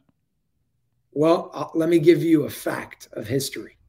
There are many people over the past 100 years, Tesla included, that have come out with free energy technology. 99% of them were killed. All of them. Killed? Of course. What, Of Tesla course. as well? Do you know who Foster Gamble is? No, tell me. Okay, Foster Gamble has a movie called Thrive. Thrive Part 1 and Thrive Part 2. I suggest you watch it. He's an incredible man. Maybe one day you can bring him on the show as well. He's a good friend of mine. I can make that connection. He's an unbelievable guy. Actually, the heir of Procter and Gamble, okay? And he gave that all up because he didn't like the corruption that was going on there. You're talking about hundreds of billions of dollars the guy walked away from because he saw the corruption. He went on his own way. He dedicated his life to figuring out free energy solutions. And this man has traveled the world, made documentaries about it. One of the most viewed documentaries in history, hundreds of millions of views, called Thrive. Thrive Part 1 and Thrive Part 2 that came out recently. And he will show you he shows you the people on camera. Some people, he had interviews with them, suddenly they died. They don't want that out there. They don't want that out there. It will ruin $1 trillion industry. Talk There's about the two oil. things here, because I think most people can agree that obviously that there's no incentive for these big companies to allow more, renewable energy or free energy or whatever. There's no incentive for them. So I don't doubt that they might go so far as to kill someone. Who knows what they might do? And then the other thing is, did these historic people have this way that we could now probably do that's spiritual to get free energy? And that's the bit. So you're linking those two things. And that's the hard bit for people like me, because it's the first time I'm hearing this, So you're not going to you can't get someone on the first time. I think it takes time for people to hear a new concept and to go with it. My suggestion is never outsource your power and just listen to what somebody said, even if it sounds crazy or doesn't sound crazy. Just connect the dots on your own. And the way that I usually go about that is always look for the motive. If you could find the motive, you'll probably understand or have a good idea of the what's really going on here. And there's so much when you follow the money, you see who has to lose, you see who has to gain, and then you understand intentions. People could say what they want, but actions speak louder than words, and actions have spoken very loud over the past couple of years and over the past few centuries. I got a couple comments here. Anthony Gilmer says that I dismissed that the Egyptians had electricity and I haven't researched it. I don't think I dismissed it. I was just showing my what. I need to hear that more times. I didn't dismiss it, Jason, did I? No, I don't think you dismissed it at all. Again, it's a new concept. So yeah, I don't expect you just to say, look into it. You'll see a lot of awesome research, and then you just come down to your own conclusion. Yeah, DieFund28 writes, haven't needed oil for cars for decades already. That's a good point. And there are people that have figured out hydrogen-powered engines, water-powered engines, but they always go missing. They're always one way this or guy another. is amazing. That's Thank good, you. isn't it? Appreciate it. Yeah, I think he was talking about me. It wasn't. So, what are there more amazing things you could tell us about history that we don't know about, that we've gotten wrong? What other kinds of things do you talk about? Was it mostly Egyptians? And The main thing that I would bring up, and I understand that some people also over here may be being introduced to this for the first time, and I really just want to say our documented history only goes back 5,000 years, at least what we think is documented. Okay, and we're finding bones from millions of years, humans. Just today, something came out of 3 million years old, according to carbon dating or whatever. And whether you believe that or not, we know for a fact with science and proof and evidence that we've been around much longer than 5,000 years in terms of going back to civilizations and seeing structures that were built and things like that. So we always got to ask ourselves, taking into consideration with all the corruption that we're seeing in the world today, ask yourself, is the history, who's writing the history books. You'll see that it all funnels down to pretty much the same people that run every other industry. Just like the mainstream media is run by 5 companies and 5 families, but you have this illusion of many, many, many, many different channels. And that's not actually what's going on here. So those same people, they've started schools, they've started universities, they started this whole thing. And in many cases, they're the ones behind the writing of textbooks. So just because something says something in a textbook doesn't mean that that's exactly what happened. And I would just really encourage and invite you all to think beyond the limitations that have been placed upon us. A very interesting place to start with that is Atlantis. We've heard about Atlantis as a myth. Go deeper into that and see what you find, because you will see a civilization that existed a long time ago. And the more you research that, you're going to see that a lot of the common themes of a conclusion that were come down to when it comes to the lost city of Atlantis, which existed, is the fact that their technological development surpassed their spiritual development, and they wiped themselves out. And that's very, very, that's what's happening today. We're doing things without understanding what we're actually doing, and we're hurting ourselves, and we're sicker than we've ever been. We say we're on the leading edge of technology. No, we're not. We say we're on the leading edge of medicine. Then why does 39% of Americans have or had cancer? More than it was 50 years ago. Why? Maybe because we're not on the leading edge of medicine. Maybe because we're not on the leading edge of technology. Because 100 years ago, cancer didn't exist in the same way that it does today. Neither did diabetes. It's more prevalent today. Of course it's more prevalent. But at the same time, they're just telling us we're smarter than we've ever been. Well, if we weren't, than we've ever been. Just those specific cases with like cancer and diabetes, is that not because we're enabling humans to live much longer than they used to? So rather than die in childhood. That's the difference between lifespan and life expectancy. What you just said is not true. I actually read a lot because I said the same thing. So I went down that rabbit hole because somebody challenged me. Lifespan did not increase. Life expectancy increased, meaning that's true. You're right. There were more people dying 100 years ago at age 30. So the average life seemed to be less, but ask yourself why they were dying. They were dying because of poor sanitation. They were dying because when they had to get their leg amputated from a bacterial infection, they were in a very big problem, and they didn't have the things that we have today to deal with that. They weren't dying from cancer, diabetes, and everything that you're seeing today. Heart attacks, if you go 300, 200 years ago in medical literature, it was very uncommon. It was very, very uncommon in medical literature. And they knew what it was. It just didn't happen.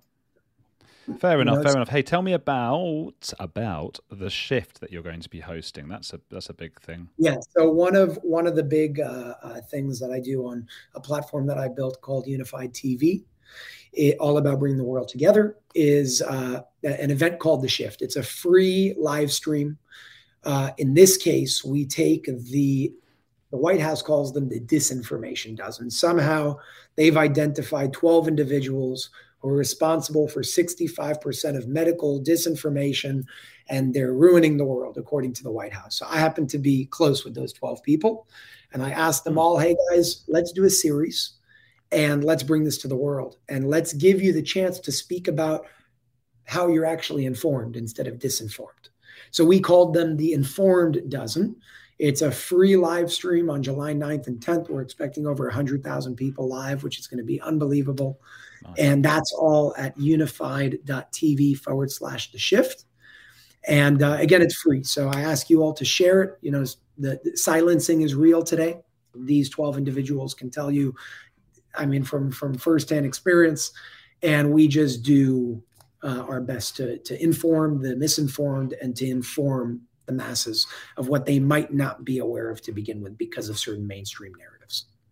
And where can people, have you got Twitter or any of those kinds of things you want people to go to?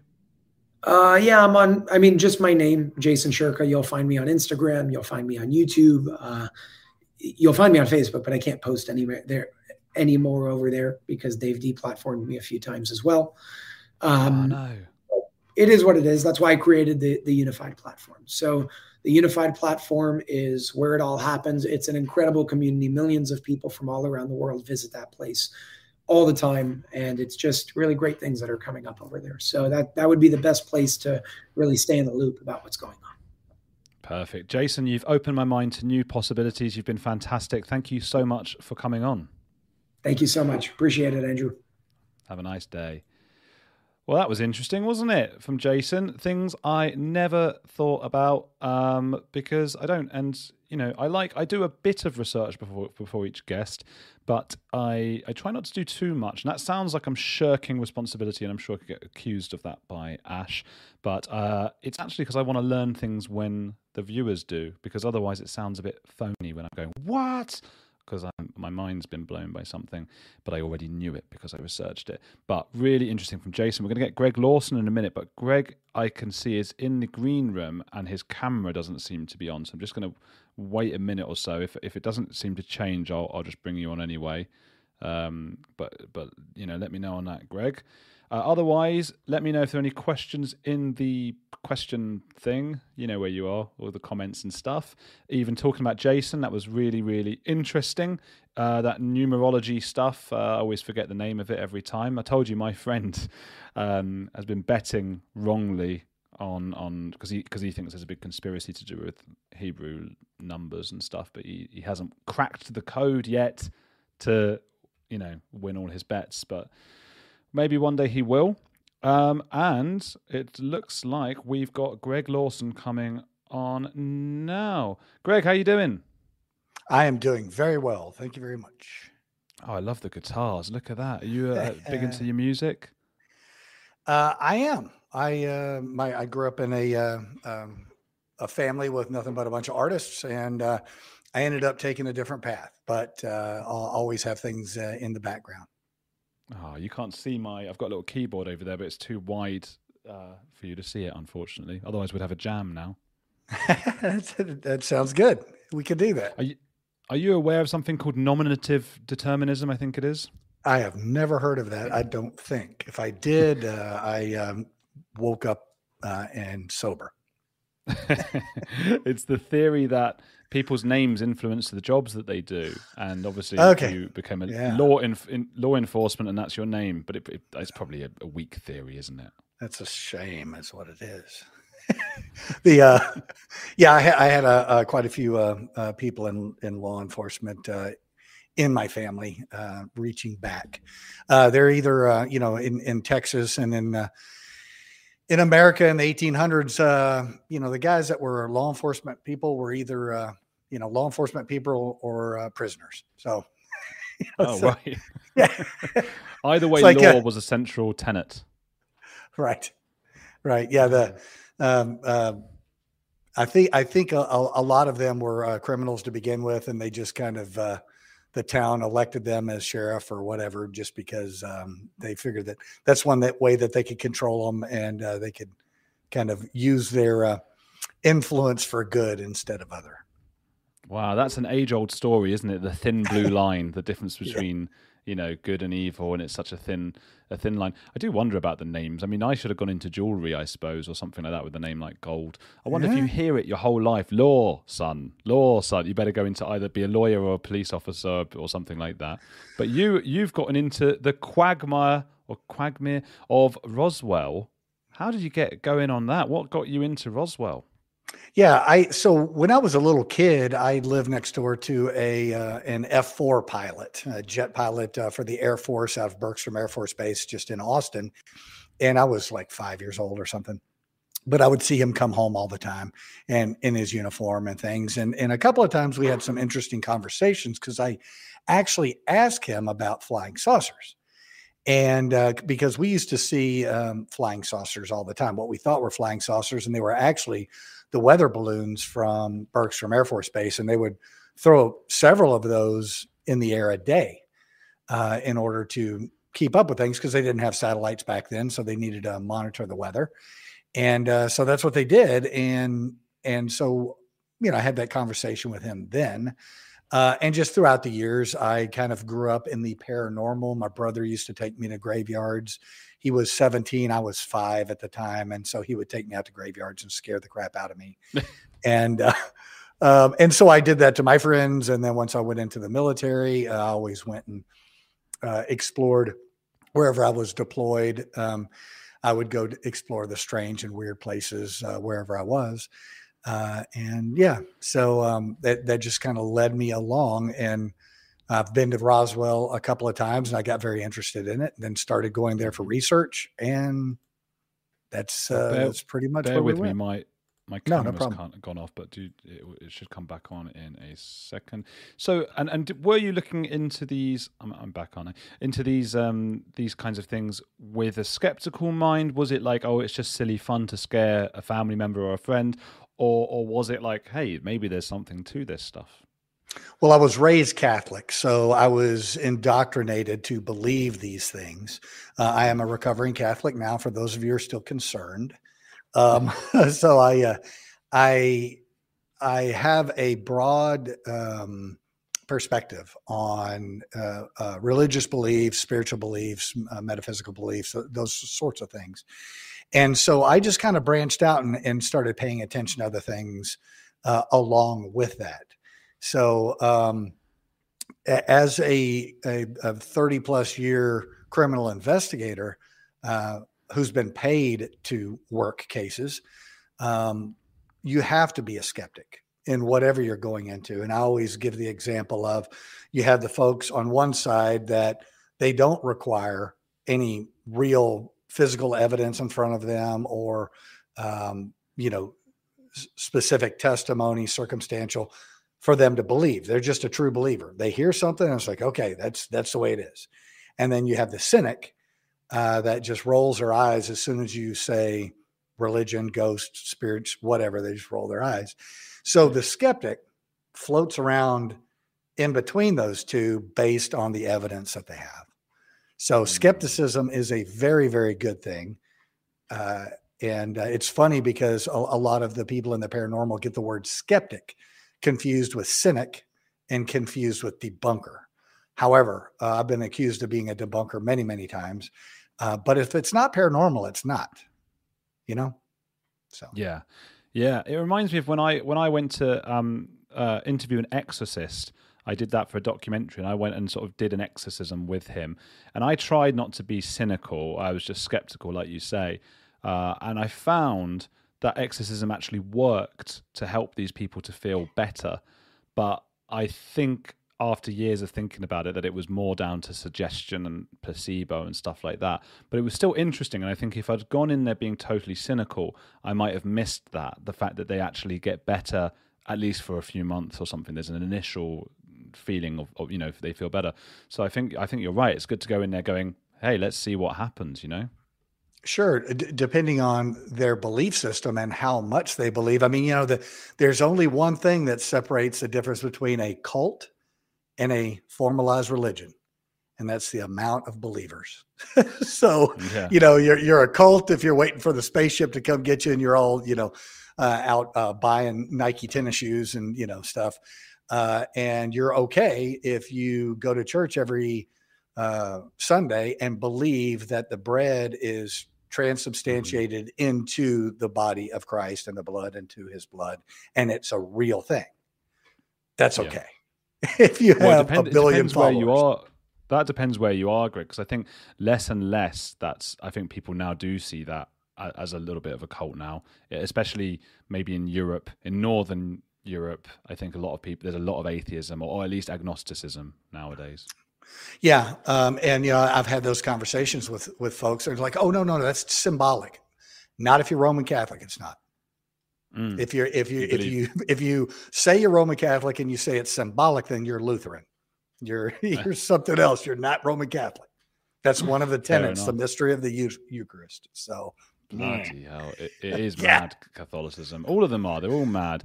But then how do we get from, okay, you're in law enforcement, you're a skeptic, not a cynic, but not a true truther or a true believer. And then Roswell, what got you going through that?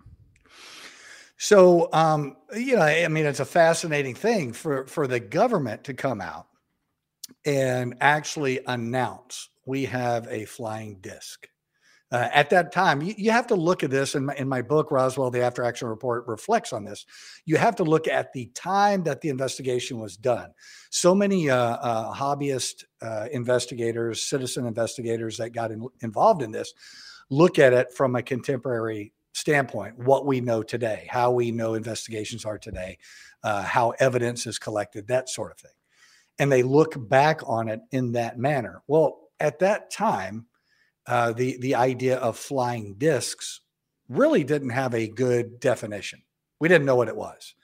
And so when they come forward and do a press release that I have recovered a flying disc in the Roswell region, that implies that we've, discovered a spaceship, because flying saucers were coined in that. And it also implies that it was intact and recovered, not debris or not something else. And it's interesting when you look at the press release that the Air Force sent over to the Roswell Daily Record, they changed that. They turned it into a flying saucer. So there was a little disconnect there, because flying saucer sounds cooler than, recovered a disc. So, there was some of that. Also. Disc Connect. That was that's right. That's right. So they changed it, and we'll get back onto that train of thought. But I want to interrupt with a question from Jenny in the chat saying, "Did you ever go to Area 51?" I have been to Area 51 multiple times. I haven't actually gone on property.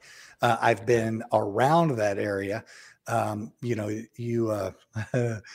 You're hard pressed to actually get on the property itself. I spent 4 years in the Navy. I was a operations specialist on board Nimitz, which is an aircraft carrier, and I did air detection and tracking. So I'm trained in a specific way to look at aerial contacts and aerial phenomena.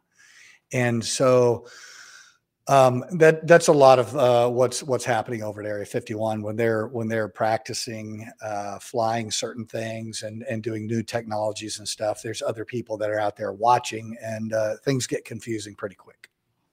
Yeah, you have to stand like a bit away from it. I saw a Louis Theroux he's an English documentary maker. I saw him and he was trying to get closer, and they sort of suddenly stop you getting any nearer. It's a little bit like getting towards Scientology or something. They're like, what are you doing here? What are they hiding there? Right. Yeah. What is so the disc changed, right? So Yeah. Go on. No, go ahead. No, I was just going to say what's next in the what you're thinking. Well, so they put this out, and I want you to think. Let's say you work at the White House or the Pentagon, and you have a base commander, Colonel Blanchard, who releases that he's found a flying saucer. What are you going to do to that guy? Well, this went crazy. It went, out over the AP and it got spread very quickly. And obviously then he was contacted by, down the chain of command, General Ramey over in Texas contacts him and says, fly that stuff over here. I'm going to take a look at it. So they put it in a I was just going to say, there seems to be unfortunately, because these words get taken into the culture and then they get used in like cartoons and stuff like flying saucer. I'm sure at the beginning that might have sounded quite serious and interesting. And then they have to change the name. So I know it's been changed from UFO, for example, because it's too much associated with like silliness and cartoons and things. And now it's UAP. So it sounds a bit more governmental until you get movies where they're all going, oh no, it's a UAP. And then they have to change it to something else. Exactly. So flying saucer. People, man. Yeah, I'm sure that sounded quite reasonable, but now it sounds mad, flying saucer. Yeah. And of course, the Air Force practiced with all those things. They tried to create all kinds of disc-type aircraft, and you can go online and look at that stuff. And a lot of that stuff was designed and created there at Skunk Works at Area 51. And they're, trying out that stuff. But in this particular thing, I'm sorry, if I was in charge of something that important, in charge of a base, the only base that has nuclear weapons in the United States at that point. And my colonel released a a story that we collected a flying saucer up, I'm probably going to reassign that dude to South, I don't know, Antarctica or someplace. He's going to Alaska to I don't know, supervise an ammo dump or something. I'm not putting him in charge of anything. Well, that's the crazy part. When you look at that guy's career after that, he was promoted really fast and ended up 4 steps away from being the president. Yeah, he was in the Joint Chiefs of Staff. Yeah, he got promoted to the Joint Chiefs of Staff. He died in his 50s at the Pentagon of a massive heart attack. But his name, do you know? Colonel William Blanchard. Wow, I'm just looking out. I'm just having him there for later to read about Blanchard. him. Yeah, amazing. So, so he was on to something. He wasn't a kook. No. He and so when you look at that, you go, okay. It seems to me that he had some sort of plan, and this plan was either orchestrated above him, or once he initiated it, then he explained his plan, and it sounded really good, because it's a great deflection of what we were actually doing out there out at Alamogordo. And when we're listening, we're developing technologies to listen to the Soviets. We're in New Mexico. We're developing technologies to listen to the Soviets on whether or not they're detonating atomic weapons. So that was the Mogul Balloon Project was a secret project at that point. And it remained a secret project up until 1993, 94, when the Air Force went back in to investigate itself. That's another question. Okay, you're in charge of conducting an investigation. And like you're let's say a congressman, and you're like, all right, I'm gonna do an investigation on the Air Force. So Air Force people, I want you to investigate yourself.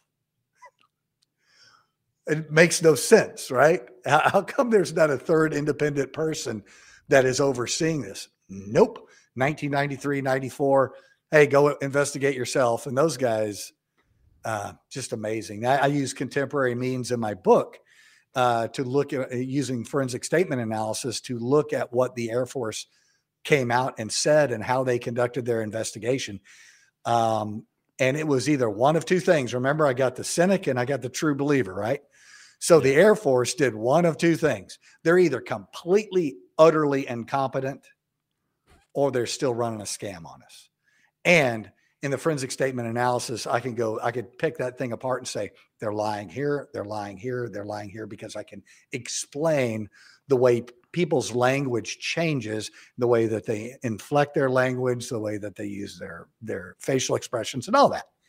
It is absolutely maddening to watch those guys. You can go on YouTube and look up 1994 Roswell report, Air Force Roswell report, and look at some of the interviews of these guys that conducted the investigations and the gratification smiles after they tell you their lie.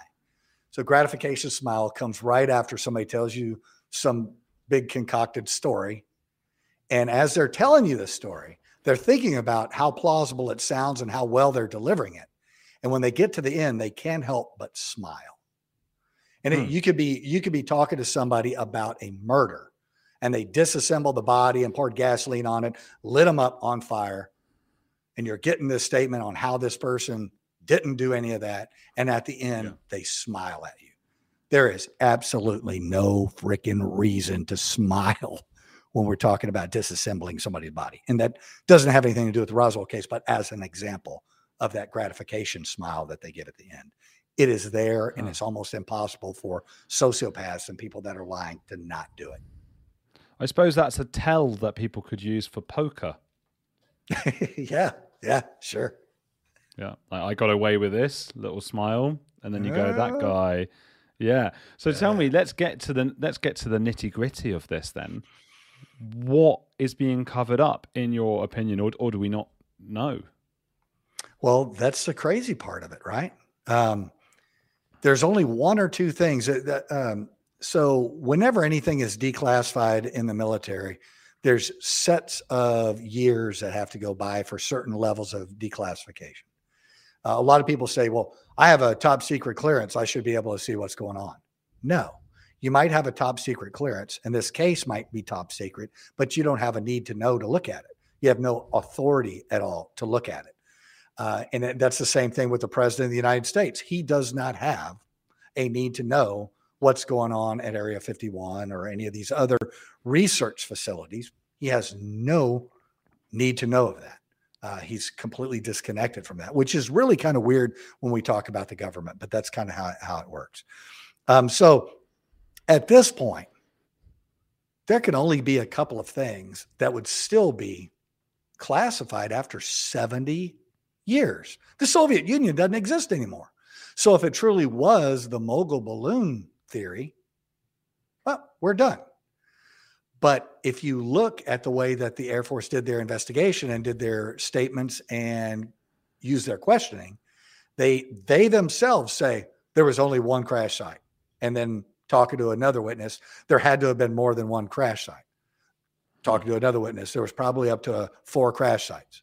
And then back to another witness, there was only one crash site.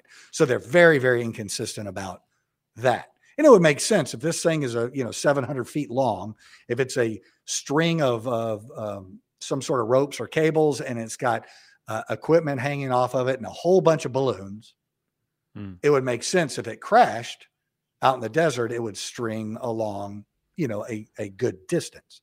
If it was out there, if it was made out of some sort of cord, something that could break, it could break off into 2 pieces. Pieces of it could come off.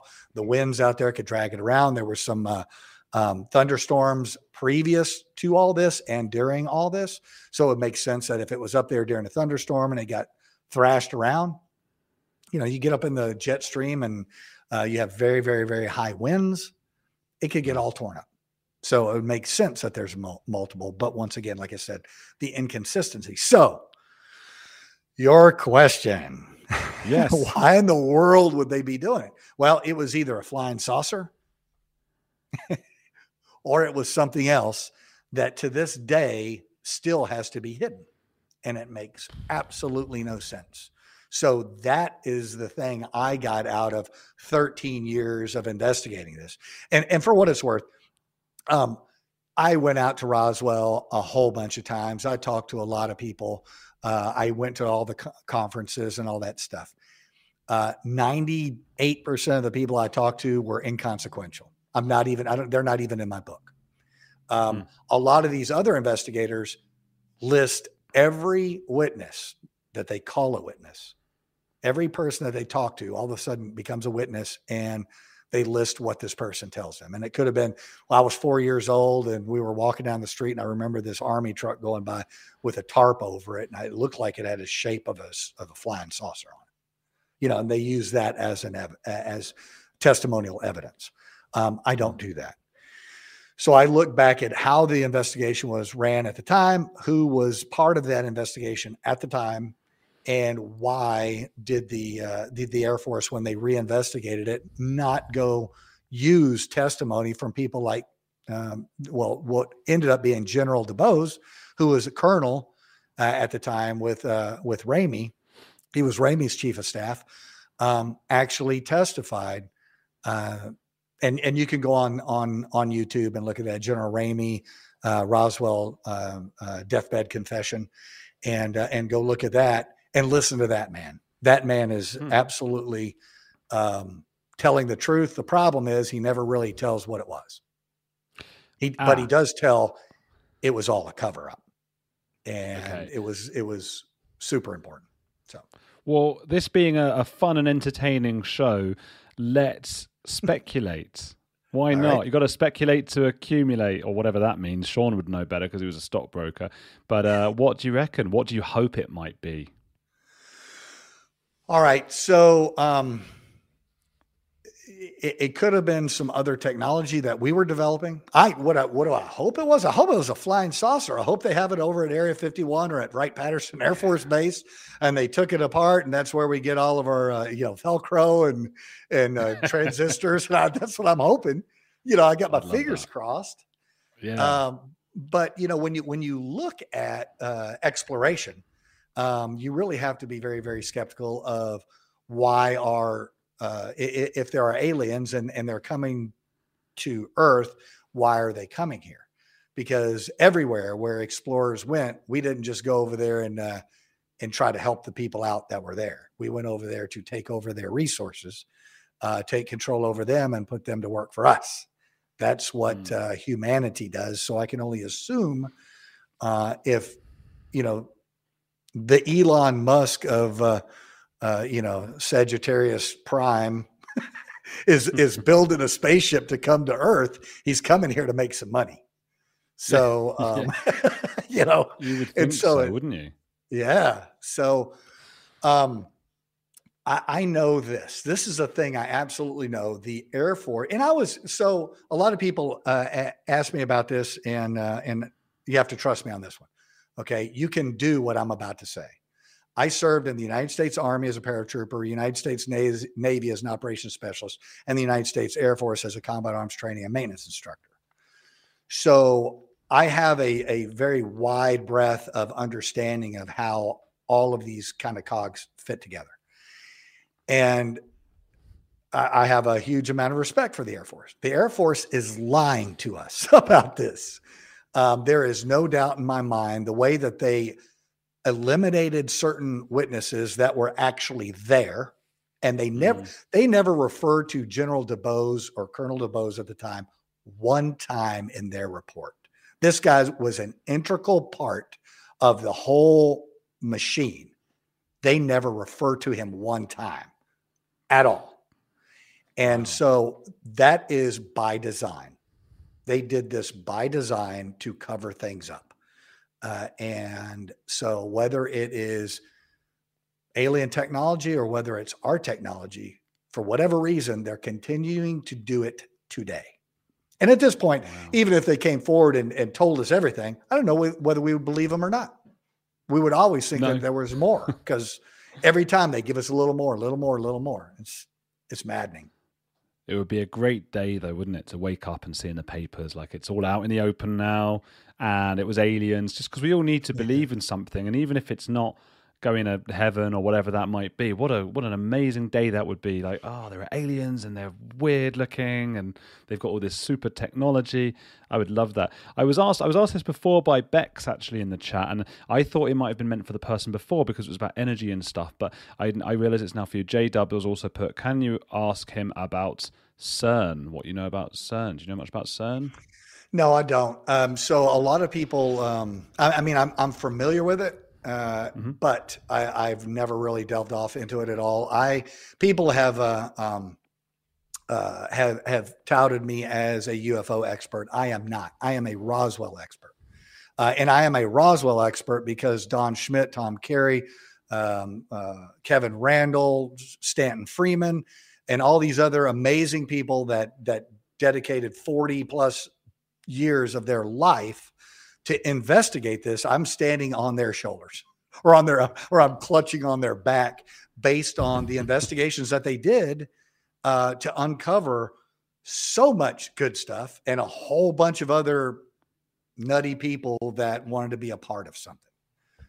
All you got to do is walk into a Roswell cafe and say, "Hey, my name's Greg Lawson. I'm writing a book about Roswell. Anybody have any information on that?" And you'll have half the people going, "Hey, I want to be in this book." I can understand that. Yeah. So, hey, tell me, where can people follow you and find you and do all that stalking stuff? So you can find me at theparanormaldetective.com is probably the best one. Greg H. Lawson. I think I'm on Instagram. I'm on Facebook. I'm actually going to be in the UK. I'm going to be in Coventry in the next couple of weeks. I'll be staying at Coombe Abbey. Does that matter? I don't know. It's probably lovely there. Whatever you said, I would have said, I'm sorry to hear that. It's like the standard, the standard joke that one might say. Sage Paracon is going on over there in Coombe Abbey on, I think, the 14th through the weekend. And it's going to be great. There's going to be a whole lot of people, a whole lot of speakers there. Oh, that'd be great. Well, Greg, thank you so much for coming on the show. You've been a wonder. I've learned a lot. I've learned a lot from both my people today. Really, really great. Thanks, Greg, and have a lovely day. My pleasure. Thank you. Thank you. Right, I don't know if Mr. Atty Boy, Mr. Atto, is coming in. Put a 1 in the chat if you want us to track Greg down in Coventry and try and get him into the studio and do a full 2-hour interview with him. Put a 2 in the chat if you don't want to see Greg in the studio, but I know where this is going to go. Because he's fascinating, isn't he? There's a lot there, but there was so much more that we could delve into. Looks like it's a ton of 1s. So we'll have Ash get in touch with Greg. We do have a cameraman in the Midlands that we can get to him quite quickly. And we have a location in the Midlands we can film at as well now. So all 1s. Yep. We're going to have to hit Greg up. People want see more. if he can spare a time in between his pints of Guinness and his fish and chips. He's giving us the thumb. Give us a thumb. So we'll try and coordinate that after the show. Or a huge thank you to Greg anyway. Now, we've got 1 minute left. We're going over to Patreon at 8:10. Slight little break. And if you do join us on Patreon, link is in the description box below this video. First guest on Patreon is Kathy O'Brien. She's been one of the most requested guests ever. Former US government employee and whistleblower, 30-year veteran. And she's going to get into the deep state, the New World Order, MK Ultra, mind control programs, human transport, the sentencing of M yesterday to 30 years, as well as how she managed to heal from trauma. Yeah. We've got Andrew Collins. Yeah. With Andrew. Yeah.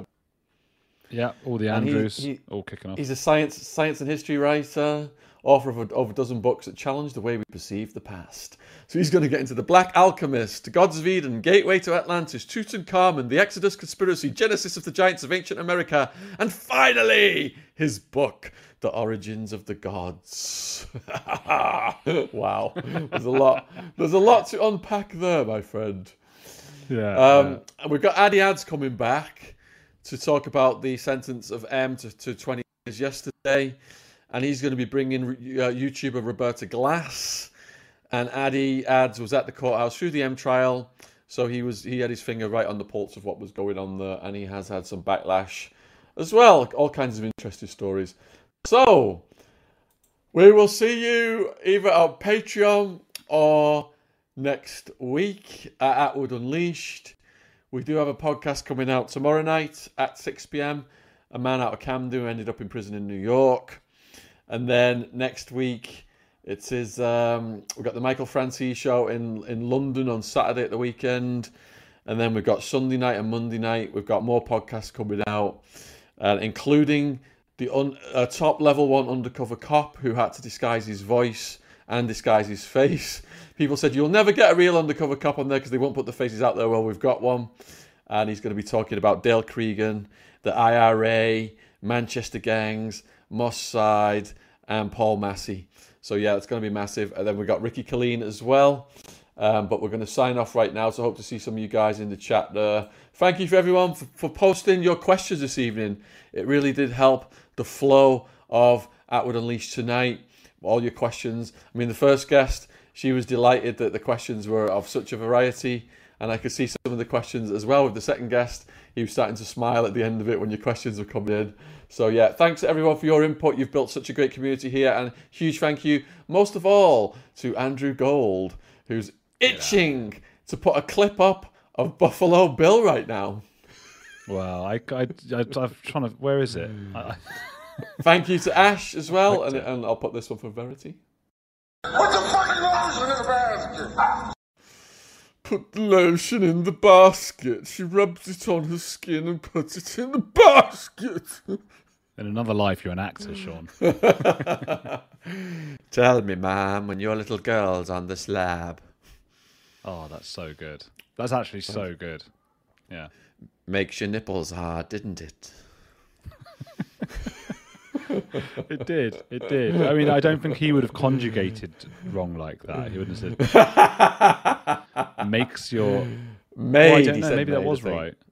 It made your nipples hard, didn't it, Mom? That was what sounds wrong about it. Yeah, it was that you did a past and present. It makes your nipples hard, didn't it? That's what I'd say to Hannibal Lecter in that moment. Hang on a minute, you've mixed up your past and your present, mate. Get out of Hannibal there. Lecter would never mix his tenses and his verbs, would he? No. Not even while eating people. His metaphors and his similes are always spot on. As he's having fava beans and a little Chianti. We realised this morning that Sean's father beans were actually fava beans. It's not it's a F-A-V-A. Because I typed in father beans, like, wondering what they were. Ash is WTF with us. Oh yeah, the other big one that's coming out, Michael Thompson, Aryan Brotherhood leader, who served 45 years in California prison, was shot 22 times in different situations. It is mental. It's one of the most craziest stories. John Abbott has urged us to get him on. We had him on for part one last night. And yeah, so Ash is saying we've got quite a lot of likes tonight on the video. If you are out there and you are able to like, it helps us with the algorithm. Thank you for liking and sharing. All right. Cheers for that. Thanks, everybody. We will see some of you in Patreon momentarily. Thanks, Ash and Andrew again. Ta-ra. Bye. Hey, good evening, everyone. Thanks for joining us on Patreon. We've got Kathy O'Brien, one of our most requested guests ever, about to come in. So you're in for a treat. We're going to be getting deep into some subjects of great interest on this channel for years. Let's bring her in right now. Here we go. And yeah, finally. It's going to be great to have Kathy on the screen. New World Order is one of the subjects. MK Ultra. The sentencing yesterday of Maxwell to 20 years. And human transport. CIA mind control programs. Hello, Kathy. Hello. Thank you so much for joining us. How are you doing today? Wonderful. I really appreciate this opportunity to bring truth to light with you. Oh, well, I love your background as well. The energy is fantastic on your screen. Oh, nature is so grounding. It's something everybody needs to gravitate back to these days and breathe in the air and Definitely. Enjoy. Okay, so for the viewers who are not familiar with your story, Kathy, do you want to just tell them a little bit about you by way of introduction? Well, my name is Kathy O'Brien, and I am a CIA MK Ultra mind control survivor. And I was used on a White House Pentagon level during the 1980s primarily, where I was among deep state perpetrators as they were planning exactly really what we're experiencing today, this new world order, one world government that's a global reset, you know, and they were planning that then. I was in there under their torturous MK Ultra mind control, totally robotic, carrying out criminal activities that is their funding mechanism. So it was quite an experience. It gave me a lot of insight and understanding into what's going on today and what we can all do to be able to maintain our freedom and our free thought through these tough times. All right, let's go over this more slowly then, because it's such a fascinating story and we've got limited time. So could you tell, how old were you when they put you in this program? How did they apprehend you? And what was it like the first day going into it? Well, I was born into a multi-generational incest-based family, and that made me a target for the CIA's MK Ultra mind control program that was already in place at that time. It came over with when the Nazi and fascist scientists were imported into the United States through Project Paperclip. And with them came the information on mind control. And the Hitler-Himmler research had found that children who were sexually abused, especially prior to age 5, would be suffering from a dissociative disorder, which was ideal for MK Ultra mind control. So mind control is like a sliding scale, and anyone who has been abused, especially prior to age 5, will be suggestible and subject to some level of mind control. For me, it was very structured. My father was caught sending child pornography of me through the U.S. mails and was given immunity from prosecution by a local politician that was tending my grandfather's Blue Masonic Lodge. This politician was just a local politician at the time. His name is Gerald Ford. He went on to become the unelected president of the United States. That's how my victimization rose proportionately to his political career until I was used on a White House Pentagon level. But ultimately, I was targeted because I was sexually abused as a child. And we all need to realize that the pedophile agenda that is going on right now is a mind control agenda, and that's the ultimate purpose of it. And what happens when a child is sexually abused is they do become gender confused. They become they get a heightened sexuality, which is why I was used to compromise politicians and drug lords in later years for this criminal global cabal that is hell-bent on dominating the minds of the masses worldwide right now. And would you say, the news reported yesterday about Maxwell getting a 20-year sentence, and the mainstream media has reported this as like an isolated case. Would you say that it is part of an intelligence agency honey trap operation that has tentacles all over the world and is still in existence, and that you have inside information about? Absolutely. And it's outrageous that the perpetrators that abuse the children on Epstein Island have never been brought to light. It's never been revealed. It's never been exposed. And it was my experience in MK Ultra Mind Control that my daughter and I both were used to compromise certain politicians and drug lords. And the human trafficking operations are the funding mechanism of this global reset. It's the primary funding mechanism, along with drug operations across open borders. And I was used throughout the Caribbean, around the Epstein Island area, in Haiti and St. Thomas, where the U.S. State Department was actually involved in setting up these particular operations because, again, the human trafficking operations have been going on my whole life. I'm just glad people are finally seeing it. It looks horrifying to people as they wake up to the reality of it.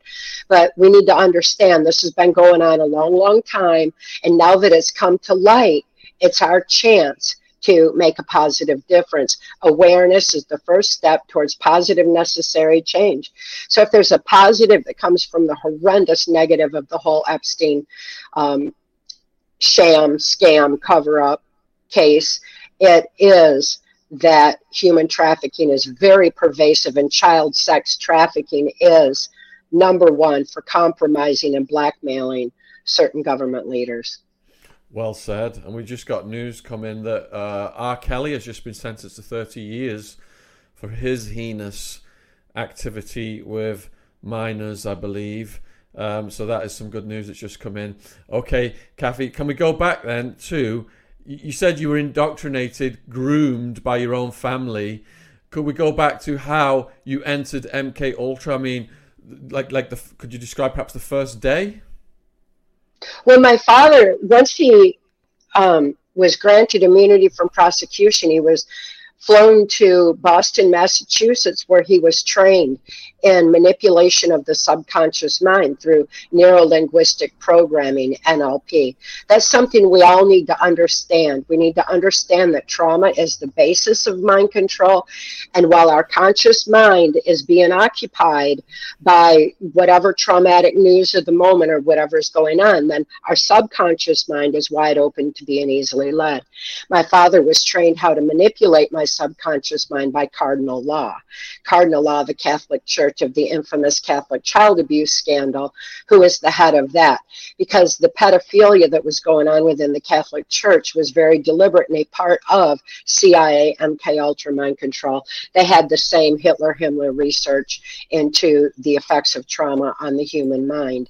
And the pedophilia that was going on within the Catholic Church was to create a more robotic society, because they were determined to be the one world church in the New World Order. So they've been very complicit since the days of Nazi Germany, and were very much a part of my victimization.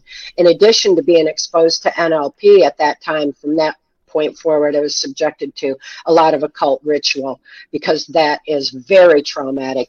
Blood traumas are horrific, and just the whole concept is wicked. And these perpetrators are very evil in their agenda, and they can't possess the human spirit. They can't stop the human spirit. They fear the human spirit, because that's where our strength is. That's where we have the infinite source of love and light and compassion and capacity to take a stand and all that. So they want to suppress that. And the only way they can do it is through mind control. So they couldn't possess my spirit, even with all the occultism, but they prevented my expression of it. My experience in MK Ultra, as I lost my free thought, I lost free will, I lost soul expression, I lost that strength of spirit. So that's very, very devastating aspect of the whole experience, until I became just totally robotic, doing exactly what I was tortured and programmed to do. And to get to that point, were you electrocuted? Were you sleep deprived? Could you give us a bit more information as to what they actually did?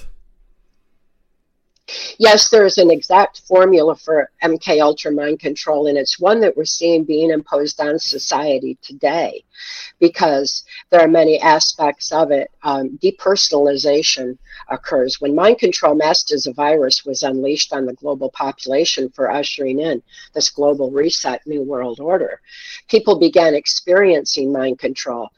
Not necessarily under that name. They might think of it as mass formation psychosis. They might think of it as brainwashing. However they thought of it, they began losing free thought. And wearing a mask is the first thing towards depersonalization. And masks are used in MK Ultra mind control on the level that I was used back throughout the 80s. So the masks depersonalize. You can't see somebody's individual facial expressions. And so it has a psychological effect on the human mind. Additionally, it makes us feel like we can't talk with each other. And then we were all stuck with a controlled media narrative. No matter where in the world we were, it was the same narrative about how to mask up and get the injection, and the controls that were imposed on us at that time. Shelter at home, you know. So that's a big part of MK Ultra right there. Plus, it inhibited oxygen to the brain necessary for critical analysis, free thought. So that's a very important thing to understand, that those things that have been imposed are very deliberate. They're part of the structure, the scientific structure of MK Ultra mind control. We've got the trauma, we've got the NLP, mind manipulation of the subconscious, while our conscious minds are like frozen in fear from the repetitive narrative coming through the TV to traumatize us and keep us sheltering at home. That was very deliberate. Those are all components of mind control. You add sleep deprivation to it when people have to work so many jobs, and when they're in a panic, they're not sleeping well. That raises suggestibility. And then food deprivation is another one. And we're seeing where our food is being controlled more and more and more, especially here in the United States, where so many of our food processing plants have been burned down, and it's just a horrendous time on that.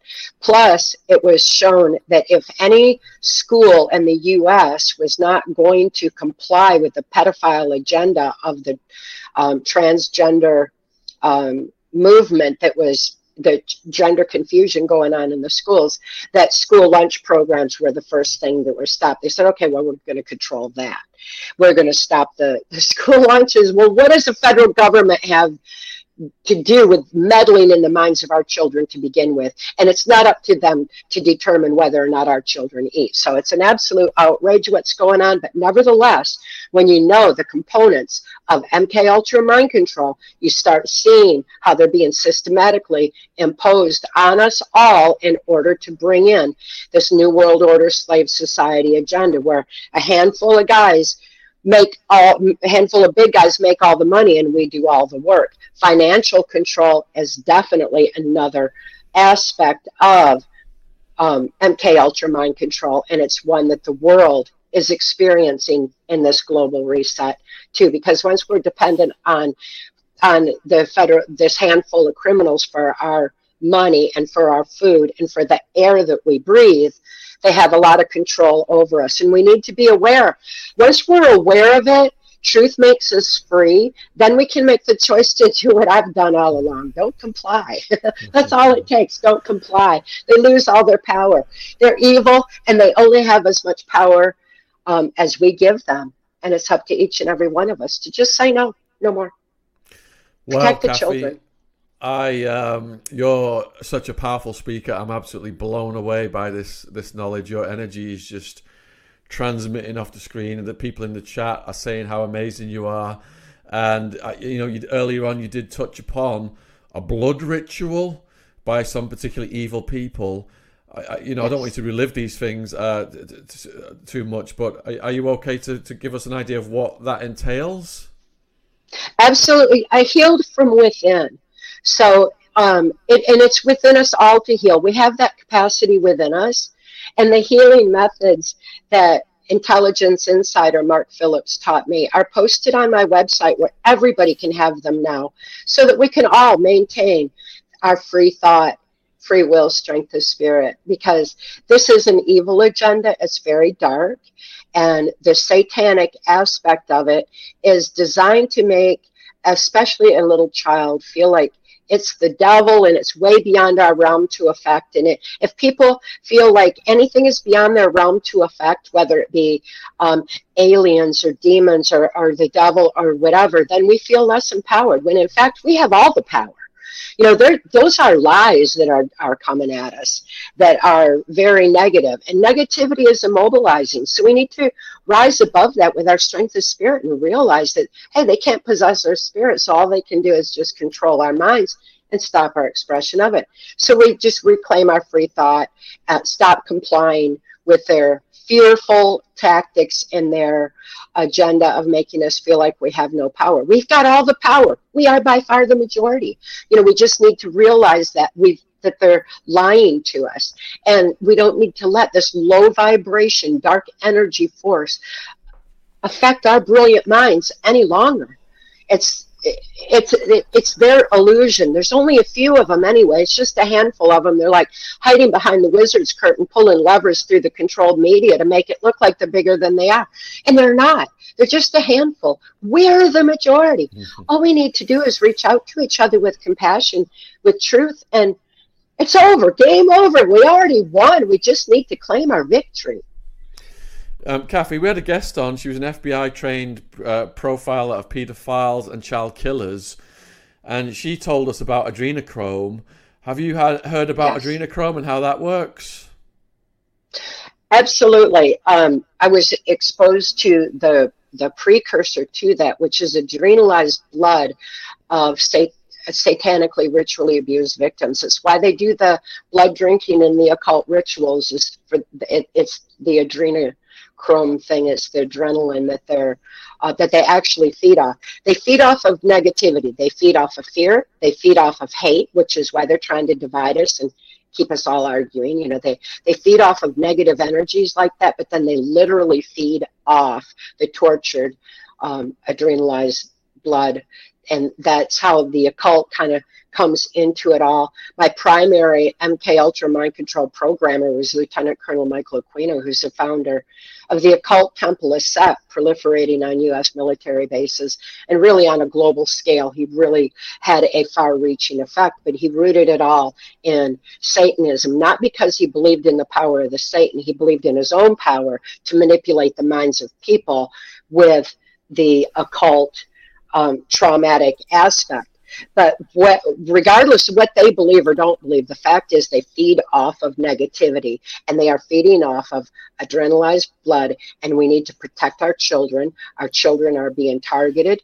They're being harvested, and we've got to start protecting them. The human trafficking operations going on, and the child sex trafficking is an extremely dark and nefarious agenda. It's hard to understand that we share the planet with such evil people, but we do, and they are within our realm to affect. Number one, just don't comply with them anymore. We need to start reaching out to each other and realize our own power and our own strength of spirit. And it's such a beautiful thing. I celebrate mine every single day now that I'm free to live the love that I am, and to think free.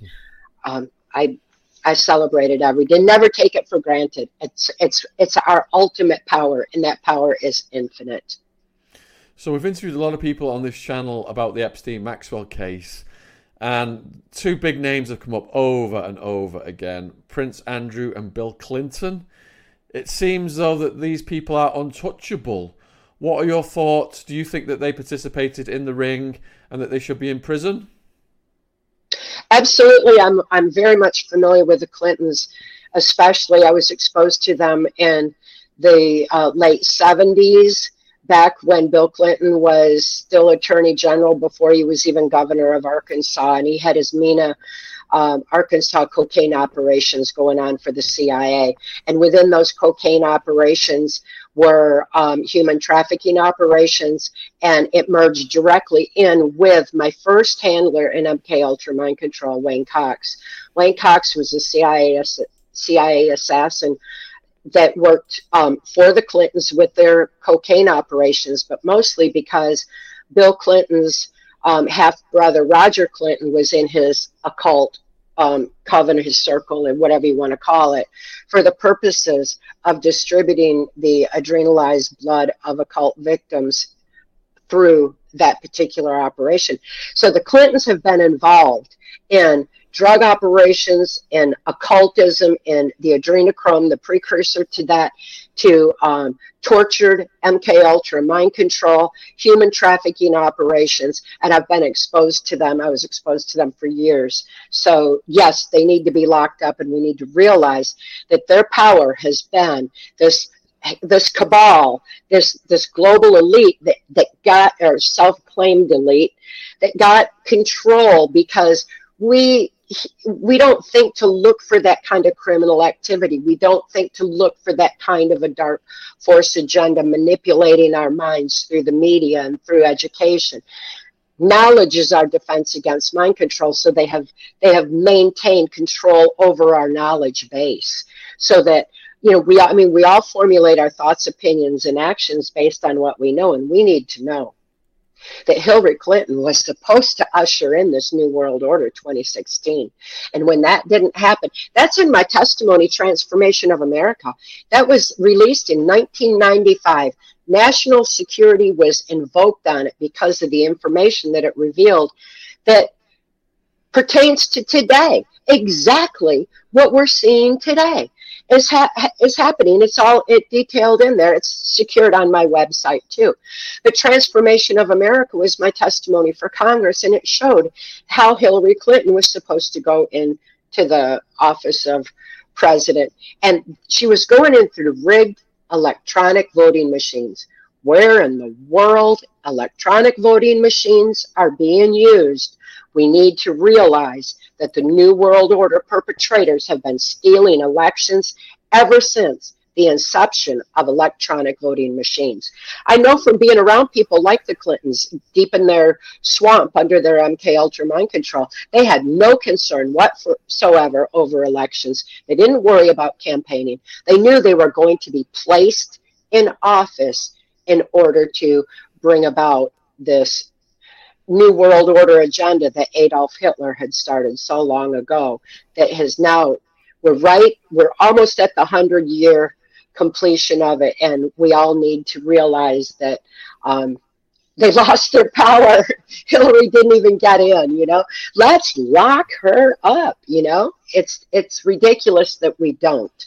People like that need to be held accountable for their actions. And when we start seeing some justice restored to our world, that will be very helpful. But again, many Supreme justices have been compromised through the pedophile agenda. It's a blackmail agenda as well, and it compromises people in positions of influence and power and has corrupted our justice system. I mean, for heaven's sakes, I'm in my 60s, and my father was given immunity from prosecution back, in the early 1960s. So it's absurd to know how long this has been going on, but we didn't see it. Now we're seeing it. Now that we can see it, we can do something about it and take back the morality and decency of our lives and start living our lives the way that we were intended to live them. We're all here for a reason right now. And it's an amazing time to be alive. We just need to claim our power and start living our love, shine our light, protect our children. This is so interesting, Kathy. It's gone so fast. There's only a few minutes left. I thought I would love to talk to you all night, but we've got other guests coming, so there's just time for a couple more questions. So Ray J, one of the viewers, has sent a question for you. Has the Catholic Church known this for centuries? Didn't they teach the Nazis and the CIA? Yes. And what they had learned about the Spanish Inquisition and the Crusades so long ago, they already knew about the effects of trauma on the human mind. So yes, they've been at the basis of this for a long time, and it's time that their agenda crumbles, and that will happen naturally as we protect our children and help them reclaim their free thought, just as I did. I was able to reclaim my free thought and heal. Everyone can. Again, it's posted on my website with a pay what you can if you can option, so everybody can have it now, regardless of income. We need to reclaim our own free thought, protect our children going forward. And stop the Catholic agenda, stop this whole New World Order agenda. It's over. Next question is from Easy E. Hi, Kathy. What do you think was on Weiner's laptop and Hunter's laptop? That needs to be exposed. I mean, we've all seen so much from that, and it's ridiculous that they're not being held accountable for those actions. However, again, the pedophile agenda is at the crux of the trauma base of mind control. And even as we know that things like that are existing, that's traumatic to us to see the injustice of that going on and on and on. So that is also being used as a trauma base for mind control. So as we stop being immobilized by the negativity that we're being bombarded with and rise above it through reclaiming our free thought, pick up a pen, write it out. Write out any fear, any trauma, and then add a solution. The very act of moving a pen uses the logic part of the brain and takes and shifts that into logic where we can consciously deal with it and become mobilized to take action against it. So pick up a pen and start writing, and check out PTSD Time to Heal, because it's inexcusable that we allow this kind of injustice to go on any longer. Do you think Hillary Clinton is going to run again in an attempt to further this agenda? If they feel like they still have access to rigged electronic voting machines, yes. But the effort here to maintain those electronic voting machines in the U.S. is extreme, but the people are still aware. So I'm sure that she's just sitting on the fence waiting to see whether or not she's going to be put in. She knows the people won't put her in. But if she feels like their elections are rigged, then she may take that position. I can't foresee that happening because it didn't happen in 2016, and it's sure not going to happen now. People are waking up all over the world. Look at it happening. The awareness is rising, and people are not taking it anymore. They're not complying with this agenda. Hillary's a done deal as far as I'm concerned. All that's left now is we need to lock her up. Do you think Hillary will have Ghislaine Maxwell suicided because of what she knows about the Clintons? Or do you think because of her relationship with the Clintons, a few years from now, she'll get out through a back door like Bill Cosby did by handing down, cashing in on those relationships? Because we're so aware, I'm hoping that we're going to be able to fix our justice system better than that. And there have been so many suicides that, but Clinton's suiciding people has been known before the internet was even popular. We used to send information through the mail, and there was like the Clinton hit list, and it was a thick thing back then, because anybody that got in their way, they killed them and got away with it because they had so much control over the justice system and the politics here in the U.S. Kathy, we've run out of time. Please tell the viewers where they can find you and support you and follow you and read your stuff. Yes, on my website, trance-formation.com. That's trance-formation.com. All my books are secured there, and I strongly recommend them because they are packed with information that will empower us to effectively restore peace and justice and love to our lives. Kathy, amazing. We hope that you would come back on soon. I would love to dive deeper into the hashtag Clinton, body count, Vince Foster, and the likes, and so many other subjects we've brought up today, but we could speak for hours on. So God bless you. Yeah. Thank you for coming on. You take care, and cheers. Thank you. Thank you. Bye-bye. Wow. Good grief. That was phenomenal. I can see why Kathy is one of the most requested guests ever. She was on fire. I mean, that 30 minutes felt like 5 minutes. I was just like, whoa! It was just relentless.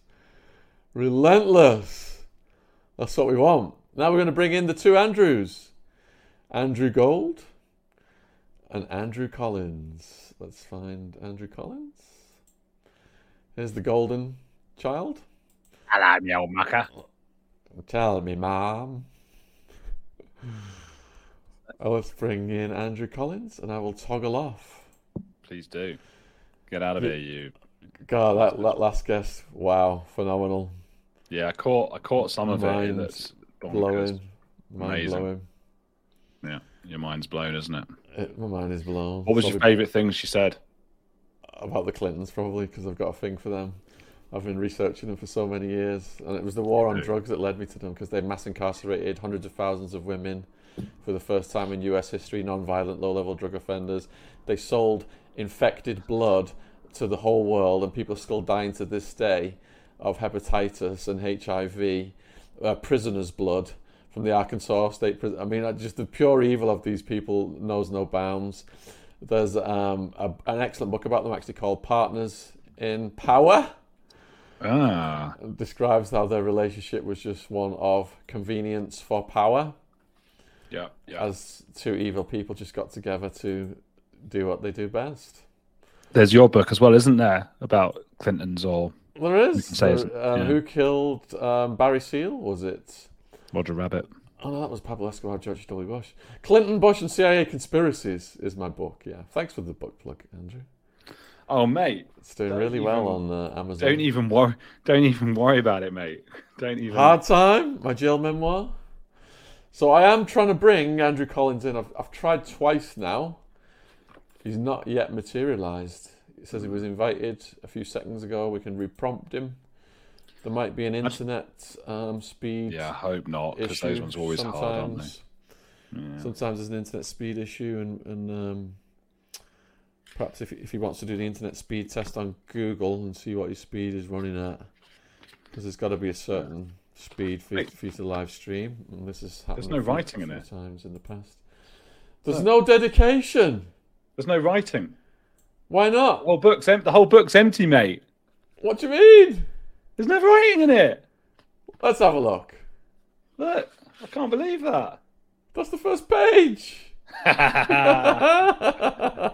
had you for a minute. You thought, I've handed out and I've sold all these and they've got nothing in it and everyone's been too polite to say. You rapscallion.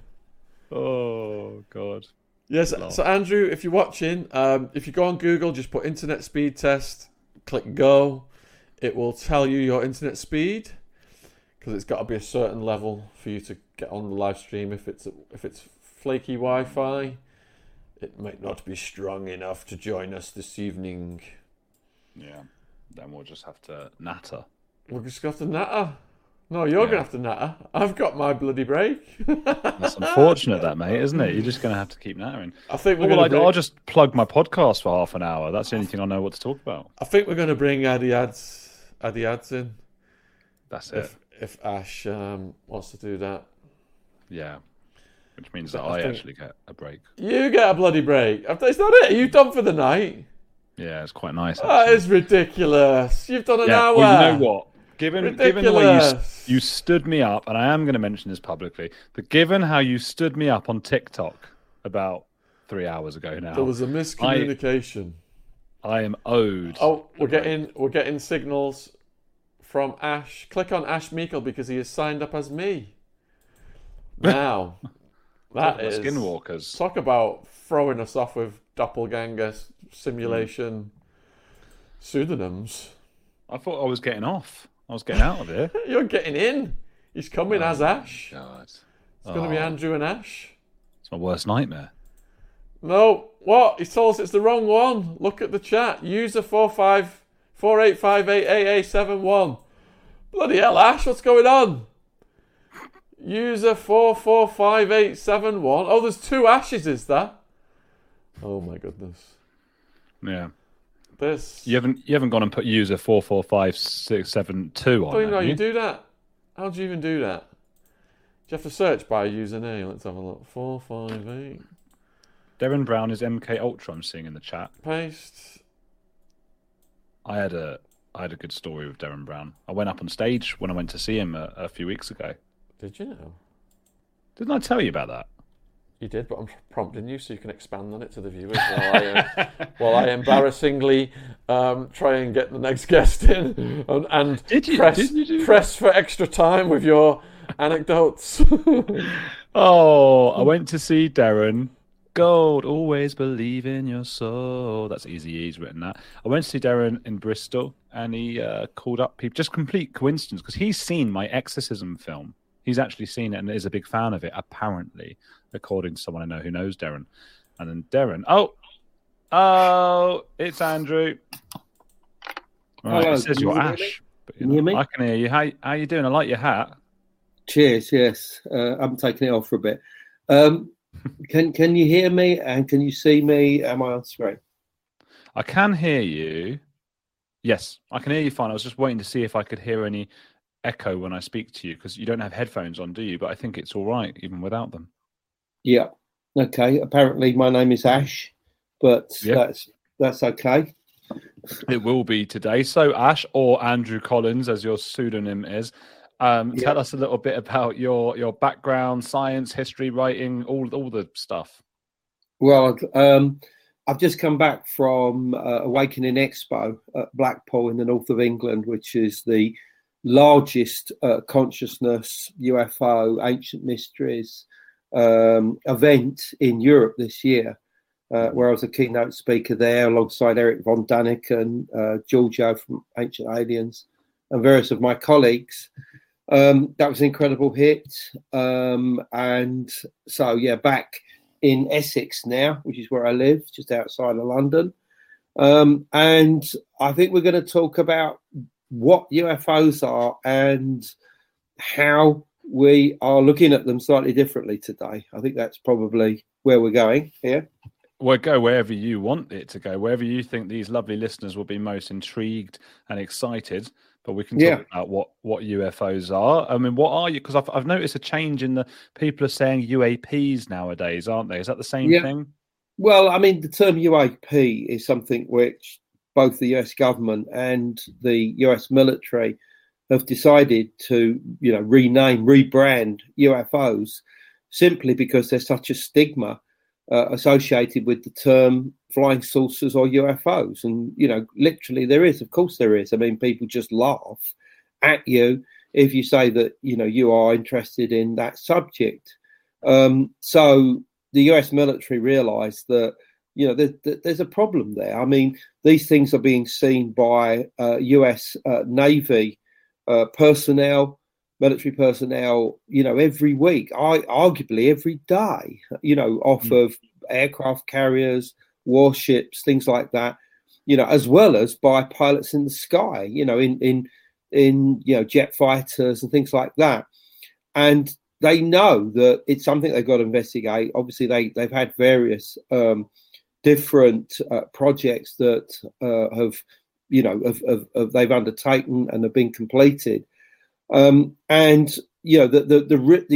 vibe, the ripple that's coming out of the press releases that they're giving is that they don't know what they are. I mean, these things are invading our airspace. They clearly have been doing that for a very long time. And we need to know what they are. And there is no evidence at all that they are coming from some military power, Russia, China, North Korea, or anywhere like that. So if they're not coming from another, power, then they are other. They are something else. So we need to know what that something else is. And I mean, quite clearly, everybody, if you've mentioned UFOs, the first thing people think about is that you're talking about, alien spaceships made of nuts and bolts that, are coming here from another planet, another star system. And some may well be. I mean, as early as 1963, Carl Sagan, the great cosmologist and astronomer, wrote a paper saying that it was inevitable that humanity had been visited on countless occasions by extraterrestrials, during the course of its history. I mean, he even suggested looking in Sumerian texts for evidence of this. And yet, unfortunately, when he joined NASA as a consultant, they basically turned around to him and said, look, all this UFO alien stuff, you've got to keep it to yourself. We cannot have you talking about this publicly. So he dropped it. And most people think that Carl Sagan did not believe in UFOs and aliens, but he did. I mean, he absolutely did. But he had to drop it if he wanted to work with NASA. And this has been the problem. I mean, obviously, NASA, as a national organization in America, has tried desperately for the last, 50, 60 years to suppress any knowledge to do with UFOs. But the US military are clearly thinking differently now. They're saying, are these objects a threat to aircraft, a threat to the national security of a country, obviously the US primarily. And if they are, we need to know what they are. But then, of course, you start thinking in terms of disclosure, whistleblowers, underground bases working with aliens, Roswell, Area 51. And the whole thing starts getting very muddied very quickly as to what's going on. And I mean, I've been investigating UFOs for as much as 40 years. And I came to the conclusion very quickly, very early on, that it wasn't simply a case of nuts and bolts spacecraft coming down here, landing, and then going back to where they come. It's not as easy as that. There's something far more complex involved. And that this phenomena has been with us in one form or another for many thousands of years. So you have to start looking at other alternatives as to what they are. As I said, we're not dissing the idea that we might be dealing with some physical aliens, but there's something else going on. And many of the UFOs that appear out of nowhere, just manifest. And they're there for a period of time. It could be minutes, maybe as much as an hour, maybe more.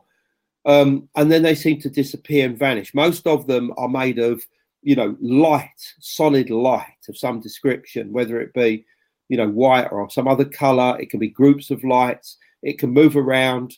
It can, make these incredible maneuvers. And it can be seen during the day and look very physical in nature, as we all know from those great US Navy videos that we've seen in recent years. But what are they? I mean, and the book that I've just written and been published, called Origins of the Gods, co-authored with my colleague Greg Little, is basically saying that, look, yes, we understand that the aliens are out there, but is it possible that we're dealing with entities, dealing with beings that somehow coexist with us, that are transdimensional in nature? In other words, they operate on a multidimensional framework, which is beyond that of normal space-time. And that somehow they're able to use what we call UFOs to manifest into our world. So then you have to say to yourself, well, what is a UFO if it's not made of nuts and bolts? Well, we think that the main constituent of them, the main stuff that's used to create them or out of which they manifest, is what's known as plasma. Plasma is known as the full state of matter. We all know about the obvious three states. You've got solids, you've got liquids, and you've got gases. And all of them basically are related. But beyond gases, you have plasma. And plasma is the full state of matter. And it's essentially electrons that have been released from atoms, countless amounts of them. This happens in the Earth, it happens naturally. It's associated with what we call electricity or electromagnetic fields. And these electrons, once they are freed up, they surround themselves with self-generated electromagnetic fields. And they release photons of light. Photons are tiny particles of light. And each one bumps into each other, bumps into their, it creates this chain reaction process. And suddenly, boom, it's like a light bulb appearing in front of you. And, this is an object of light. And, it can be very small. It can exist for only a microsecond, or it can be much harder, much more solid. And plasma itself is behind everything from lightning to the source of the sun, the light of the sun, to black holes, stars. In fact, most of the universe is actually made up of plasma and not physical matter or atomic matter. And so it is integral to our understanding of, life, not just out in the universe, but possibly manifesting in our own space-time, which, remember, is 3 dimensions of space and 1 dimension of 3 dimensions of space, 1 of time. But what various theoretical physicists have suggested and proposed is that plasma itself has an extra dimension of space. So it has 4 dimensions of space as opposed to 3. And if that's so, then it suddenly becomes possible that it is some kind of gateway or doorway or portal into a higher dimensional reality. In other words, there's a step-down process. Plasma can be used as a step-down process from a multi-dimensional environment into a 3-dimensional environment of space and 1 of time, which is what we live in here in our physical world. And the other important thing about plasma is that it was noticed a long time ago that it seems to come alive. And theoretical physicist David Bohm, for instance, who was American, British and Brazilian in nationality, he came to the conclusion that intelligences from a deeper level of existence could occupy plasma once it was manifested. And he believed that they came from something that he referred to as the implicate order, something behind our own physical universe. And that this implicate order, his colleague Basil Hiley referred to as the pre-space. And it's what we'd call a non-local medium, something that exists outside of normal space, that energy and information and possibly even mass is able to be transferred, so that it becomes like this sort of super highway outside of normal reality through which information can be transferred, and that can be transferred through a process that's known as quantum entanglement. Quantum entanglement is the idea that particles can become twinned, they can become linked. And once they become linked, they always retain an instantaneous relationship between each other. And this is happening all the time, all around us.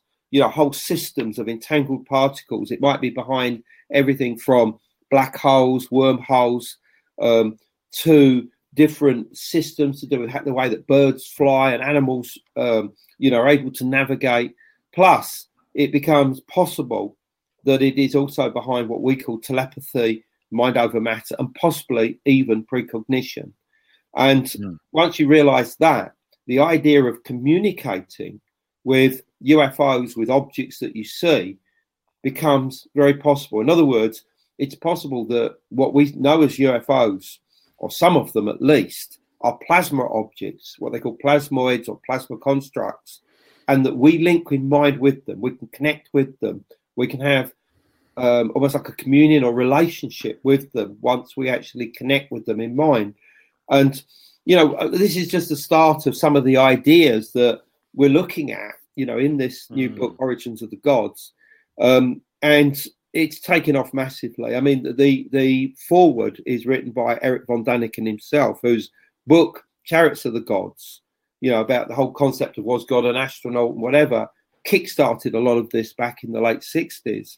You know, my colleague Robert Temple, the author of the Sirius Mystery, he's got a book out called New Science of Heaven, which is, again, all about plasma being alive and intelligent. There's no question that plasma and the idea of transdimensional beings having some connection with us and possibly explaining some connection with aliens is something which is almost like the next stage in our understanding of the communion with higher intelligence.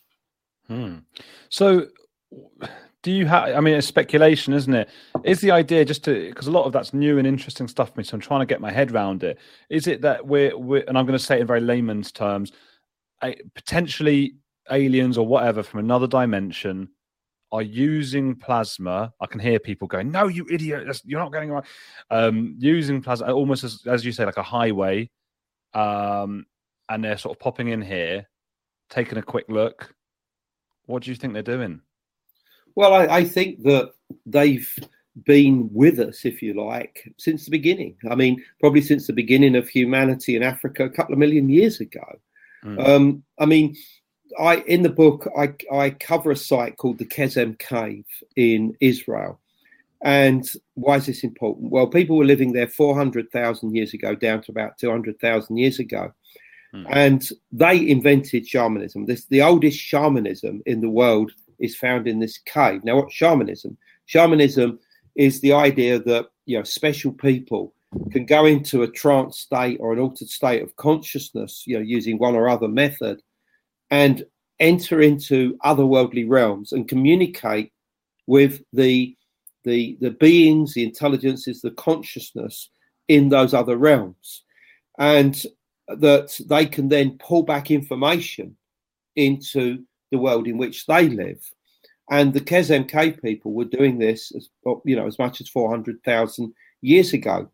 Now, that's interesting in itself and was enough to get me to drop everything and go over to Israel in 2019 when this was announced.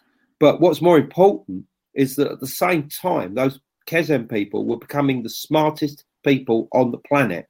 So many firsts for humanity are being credited now to those, you know, those people. I mean, for instance, they had the earliest form of what is being referred to as canned food, you know, food that is quickly sort of like stored so you can use it, you know, at a later date. And this took the form of like deer bones, inside which you've got marrow, and they were able to pack them in a certain way and throw them in their backpack so that they could use them as an easy meal, you know, for many weeks, you know, after the deer or the animal had been killed.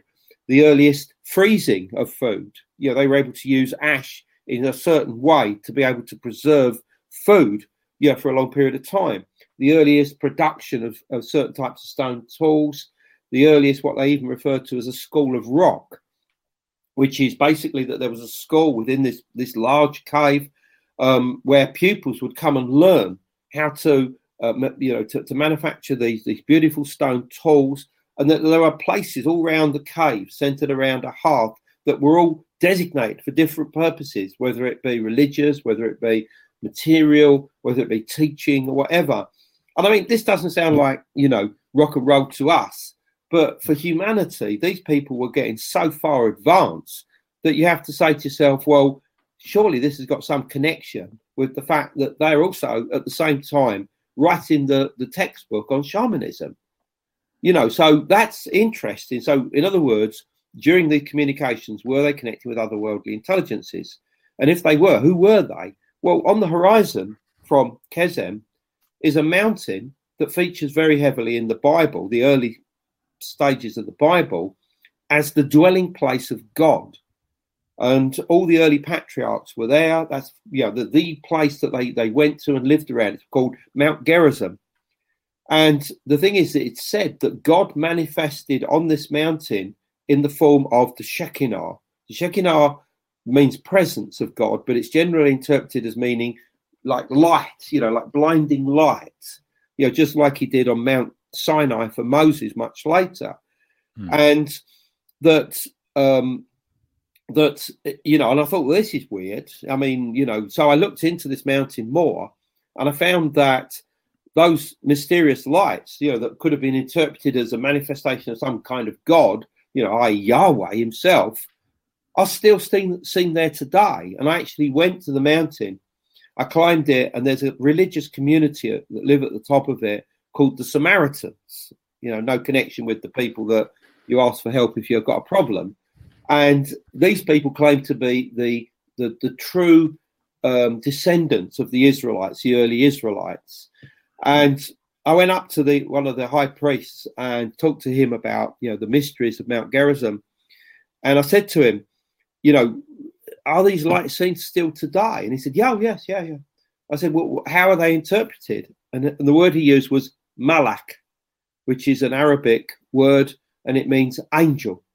So what we call UFOs or UAPs today, this religious community to this day refer to these lights, these mysterious objects that are seen, as manifestations of God's messengers, angels. And I find this so incredible when you think of people like Eric von Daniken writing Chariots of the Gods in the late 60s and suggesting that in the past, the ancients, the people of the Bible or whatever, saw, UFOs as angels or, manifestations of God or whatever. This is still going on today. This is the same phenomena. But can we dare to suggest that this type of phenomena was going on in connection with this mountain as much as 400,000 years ago, and that the Kesem people connected with it and were in touch with the intelligences associated with these lights? I think the answer is yes. I think that they knew that these lights were there. They would go to the mountain. We know that they went there to get a special type of flint that they took away to make stone tools. So we know that they had an interest in this mountain. And we know that there are holy mountains all the way around the world where UFOs, mysterious lights, UAPs appear on a regular basis, like Mount Shasta in California, Mount Athos in Greece, various places in China like Taishan, which I was at a few years ago. I talk about that in the book. These are the places that manifest these lights more easily. And place is very important because you're dealing with what we now call today portal locations. What is a portal location? It's somewhere where UFOs, paranormal activity, maybe cryptids as well, appear on a regular basis. All of these things are interlinked. And the geology of a location would seem to be important. It's very intense. It produces these fields of electrons that themselves produce something called ionization. And this is the correct environment to produce plasma. And the plasma then becomes the medium through which these intelligences are able to manifest and connect with this world. And once that link is there, I think people are able to continue this communion with these intelligences, just as they are with alien abductions today, using altered states of consciousness, shamanism, psychic communications.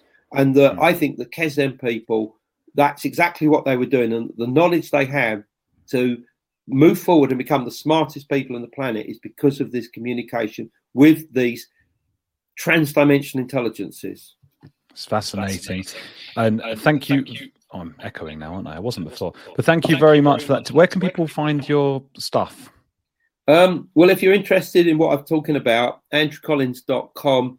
There is a breakdown of all of this research in the book, Origins of the Gods, and very clearly, and that's on andrewcollins.com. I mean, clear if you want the book, it's on Amazon or Barnes & Noble. There's a foreword by Eric von Daniken who is acknowledging that the UFO phenomenon needs to be taken on to the next stage if we truly are to understand what it is. All right, it's perfect. Thank you so much for coming on. It's all fascinating, Andrew. You've got a great name as well, Andrew. And thank you. Yeah, have a lovely evening. Thanks. Right, and you. Thank you. Someone will bump you off now, I think. I don't know how to do it. I can and try. If not, we'll just continue talking until they do. Oh, I see. Right. I don't know. After somebody going to be knocking at the front door. No, they're not going to come. No, we can talk as much as you want. They're not going to assassinate you. No, right. Well, I wouldn't have thought so. Not for UFO research. Yeah, where are they though? Because they're supposed to have Adi ads on now. Right. I don't know. Sean must be in the toilet or something. Okay. Who knows? More information, but never mind. Okay.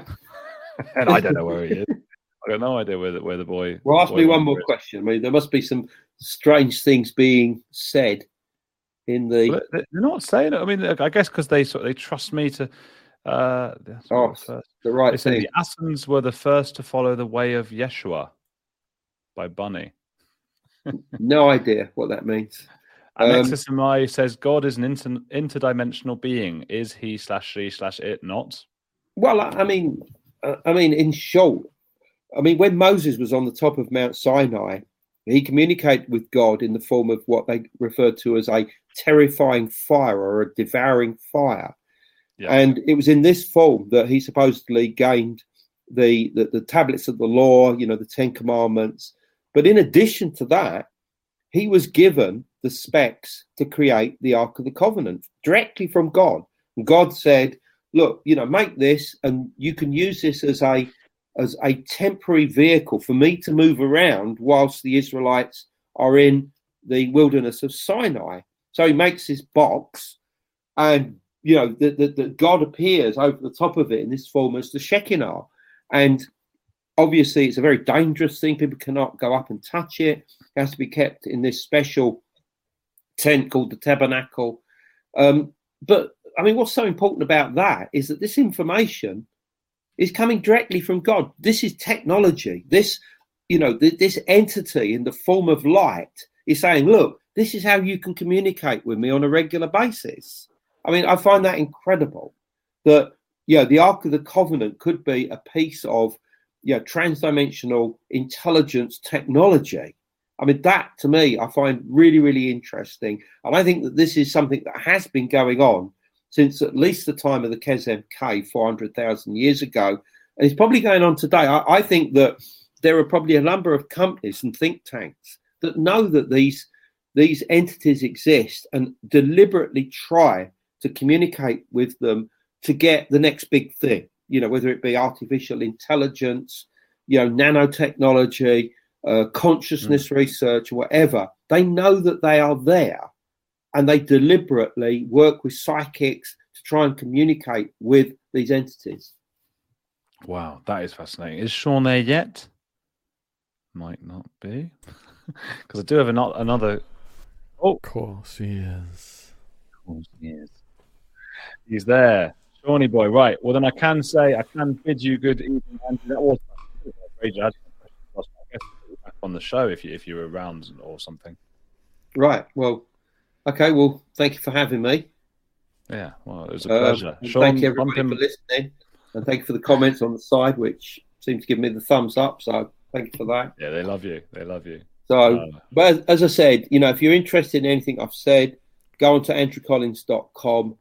There's a breakdown of the book, breakdown of its contents, and loads of articles, which I think you'll find of interest. Well, there you go. Thank you, Andrew. And there he goes. And here cometh Sean, I believe. I am. Hey. Yes. How's it going? Shattered, Got to get my back going all the time. I'm constantly doing this during the thing. Looking forward to an early night, are you?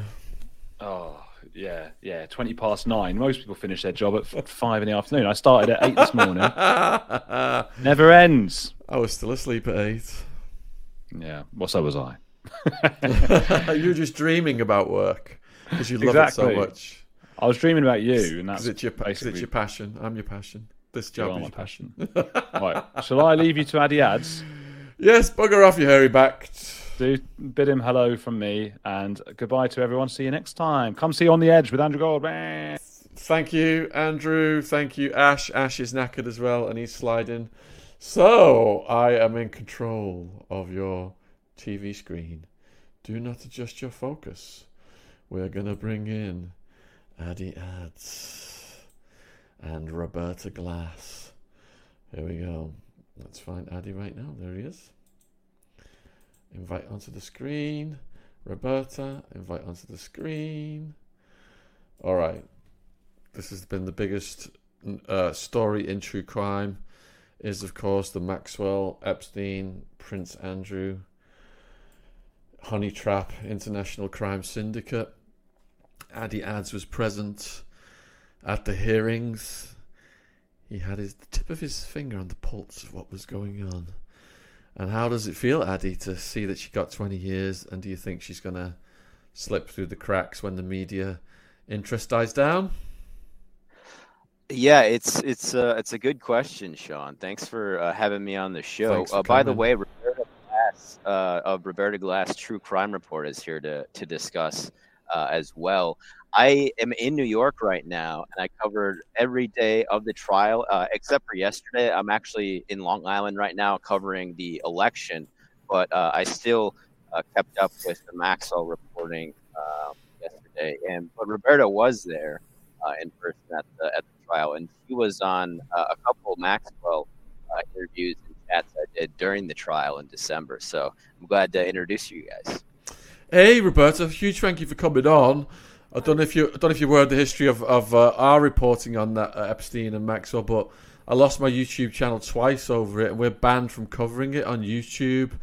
So obviously the powers that be don't want this information getting out there to the masses. We had about 60 million views on what we'd done. And, you know, we salute you for carrying the torch and going to the hearings, etc. How do you feel about her getting 20 years? Do you think that when the media dies down, she's going to Bill Cosby out through some back door? And go on, go for it. I'm sorry, Sean. Thanks for having me on. That's very interesting. Jennifer Bonjean, who's a Innocence Project lawyer, who I find a very disreputable, I think she's a horrible person, in my opinion, got Bill Cosby out. She's working on getting R. Kelly out. Will she work on getting Maxwell out? She doesn't seem, I don't know if Maxwell, if it's a race thing with her. She's represented plenty of white, rich people before, but that's her thing. She's team criminal. And so I wouldn't be surprised if Maxwell has some kind of innocence campaign in 10 years. There are some really interesting things that came out that really aren't being reported. One, and I think it's not being reported because they were calculating her sentencing, and it's like a very boring thing. It's a whole calculation. You have a certain amount of, what is it called? A certain amount of points with how horrible the crimes are, and you get extra points for victims and stuff. So they're making those calculations at that time. So the press is sort of around me, seems to be falling asleep. And at that time, it was brought up that they say Maxwell is bankrupt. She's claiming to the court that she is bankrupt. Then it was brought up. Then the judge said, well, look, basically she said, you've lied so much to the court that I think Judge Nathan called her finances a moving target, which I found a perfect way to put it. In her first bail application, she said she had $3.8 million. In her second application, she has tens of millions of dollars. So what's the deal, Maxwell? And then it was brought up that Judge Nathan brought up that the court has seen no evidence that she's been married to Scott Borgeson, nor is there been any evidence that she's been divorced. So they're kind of floating out this idea that she might get something in a divorce settlement. And Judge Nathan expressed her extreme skepticism that union was ever really a legal union. So I found that pretty interesting. It's and bizarre. unreported. That's bizarre Yeah. because she was claiming to have tens of millions, in the low tens of millions, just not long ago, as proof that she could post a bond. But now that she's eligible for everything getting taken from her, she's bankrupt. How convenient. Right. Yeah, and not to mention her lawyer team costs, I think, $7 million in total. Right, but the Colorado lawyers weren't there, so gone was Pagaluka. Maybe you can pronounce it better than I can, Addie. And manager were gone. It was Pagaluka was gone. Manager was not there. Maybe because they didn't want to travel from Colorado. Maybe because she's gotten rid of them. But it was just Everdale and Bobby Sternheim. And Everdale did a really clever thing. I think he should. I mean, it's a really clever lawyer thing what he did to get her sentence reduced. So he really pushed and said on an extreme technicality that one of her victims would have been 18 in 2004, that her crimes really ended in 2003. So therefore, she had to be sentenced under the 2003 guidelines, which are much softer than the 2004 guidelines. So already, but, as they say that, a judge doesn't have to pay attention to any of these guidelines. In these kind of federal cases, these are just guidelines. The judge could give way less, way more. So I looked, and the government was pushing for 50 years. So, and they were saying, this is that case that demands 50 years. They were really making an argument, but they were, when you try cases that are so old, and that was also brought up as a reason why she should get less time, is because her crimes are so old and she hasn't had done any criminal behavior. Basically, everything was dumped on Epstein. Like, she's been a model citizen. And my response to that is she just hasn't, we don't know that. That's your word, Maxwell, and Maxwell's lawyer. We don't know what she's been doing until nobody's accused you of anything. That doesn't mean that you've led a model life since these crimes. Well, it doesn't matter what kind of a model life she's led since these crimes. If you're indoctrinating minors into paedophilic, heinous activity, procuring kids from schools, models from Eastern Europe, aspiring models being promised jobs in Victoria's Secrets, etc. Next thing, they're in an orgy with Prince Andrew on the paedophile island, and these kids' lives are ruined for the rest of their lives. That deserves an extremely heavy sentence, and I do fear that she's going to get out through a back door by bribing, making a political contribution to the right people. But let's just look at what she said in the court, because talk about not showing any remorse. Now, you mentioned the point system, so you've got aggravating factors, you've got mitigating factors, and certainly her statement is an aggravating factor because she's not took any responsibility whatsoever. I'll read some of it and get you guys' thoughts on it. So, Your Honour, it's hard for me to address the court after listening to the pain and anguish expressed today. Terrible impact on the lives of so many women is difficult to hear and even more difficult to absorb in its scale and its extent. Well, you shouldn't have put those women through that pain, should you, in the first bloody place? I want to acknowledge their suffering. I empathise deeply with all the victims in the case. However, I acknowledge with that I have been a victim of helping Epstein commit these crimes. So I'm his chief procurer, but I'm a victim. That's right. I was out on the streets procuring kids to be molested, but I am a victim. Preposterous. I realise I have been convicted of assisting Epstein to commit these crimes. My association with him will remain a stain on me. It's the biggest regret of my life that I ever met him. But not indoctrinating these kids into getting sexually assaulted, raped, molested, whatever. That is not the biggest regret of her life. No, because she was fooled. Epstein fooled all of those in his orbit, she said. His victims considered him a mentor, friend, lover. Epstein should have stood before you in 2005, in 2009, again in 2009. But today it is for me to be sentenced. His impact upon all those who were close to him has been devastating. He should have been here before you. He should have stood here. It gives the dates again. But today it is not for Epstein. It is for me to be sentenced. Victims considered him as a godfather, mentor, benefactor, friend, lover. It is absolutely unfathomable today to think that he was how he was viewed contemporaneously. His impact on all those close to him has been devastating. I'm sorry for the pain that you have experienced. I hope this brings the women who have suffered some measure of peace and faintly to help you put those experiences of so many years ago in a place that allows you to look forward and not back. It is my sincerest wish to all those in the courtroom and all those outside the courtroom that today brings a terrible chapter to an end.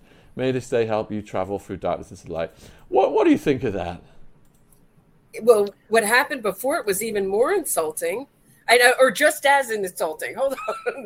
Which was their lawyer stood up and said, "May I address the victim?" So she turned around in the gallery, Bobby Sternheim, and did this kind of long sigh, holding a microphone, and said, I hearing the pain and the anguish was so difficult, and she hopes whatever the sentence is, it gives them some solace and that they can heal and move on with their lives. She's been helping this predator.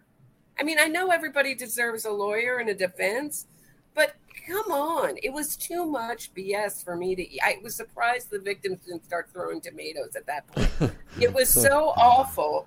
And then to have Maxwell was really surprising because Maxwell has said almost nothing through, Addie can tell you, through the entire trial. We only seen her really drink coffee, say yes, judge, no judge, that kind of thing.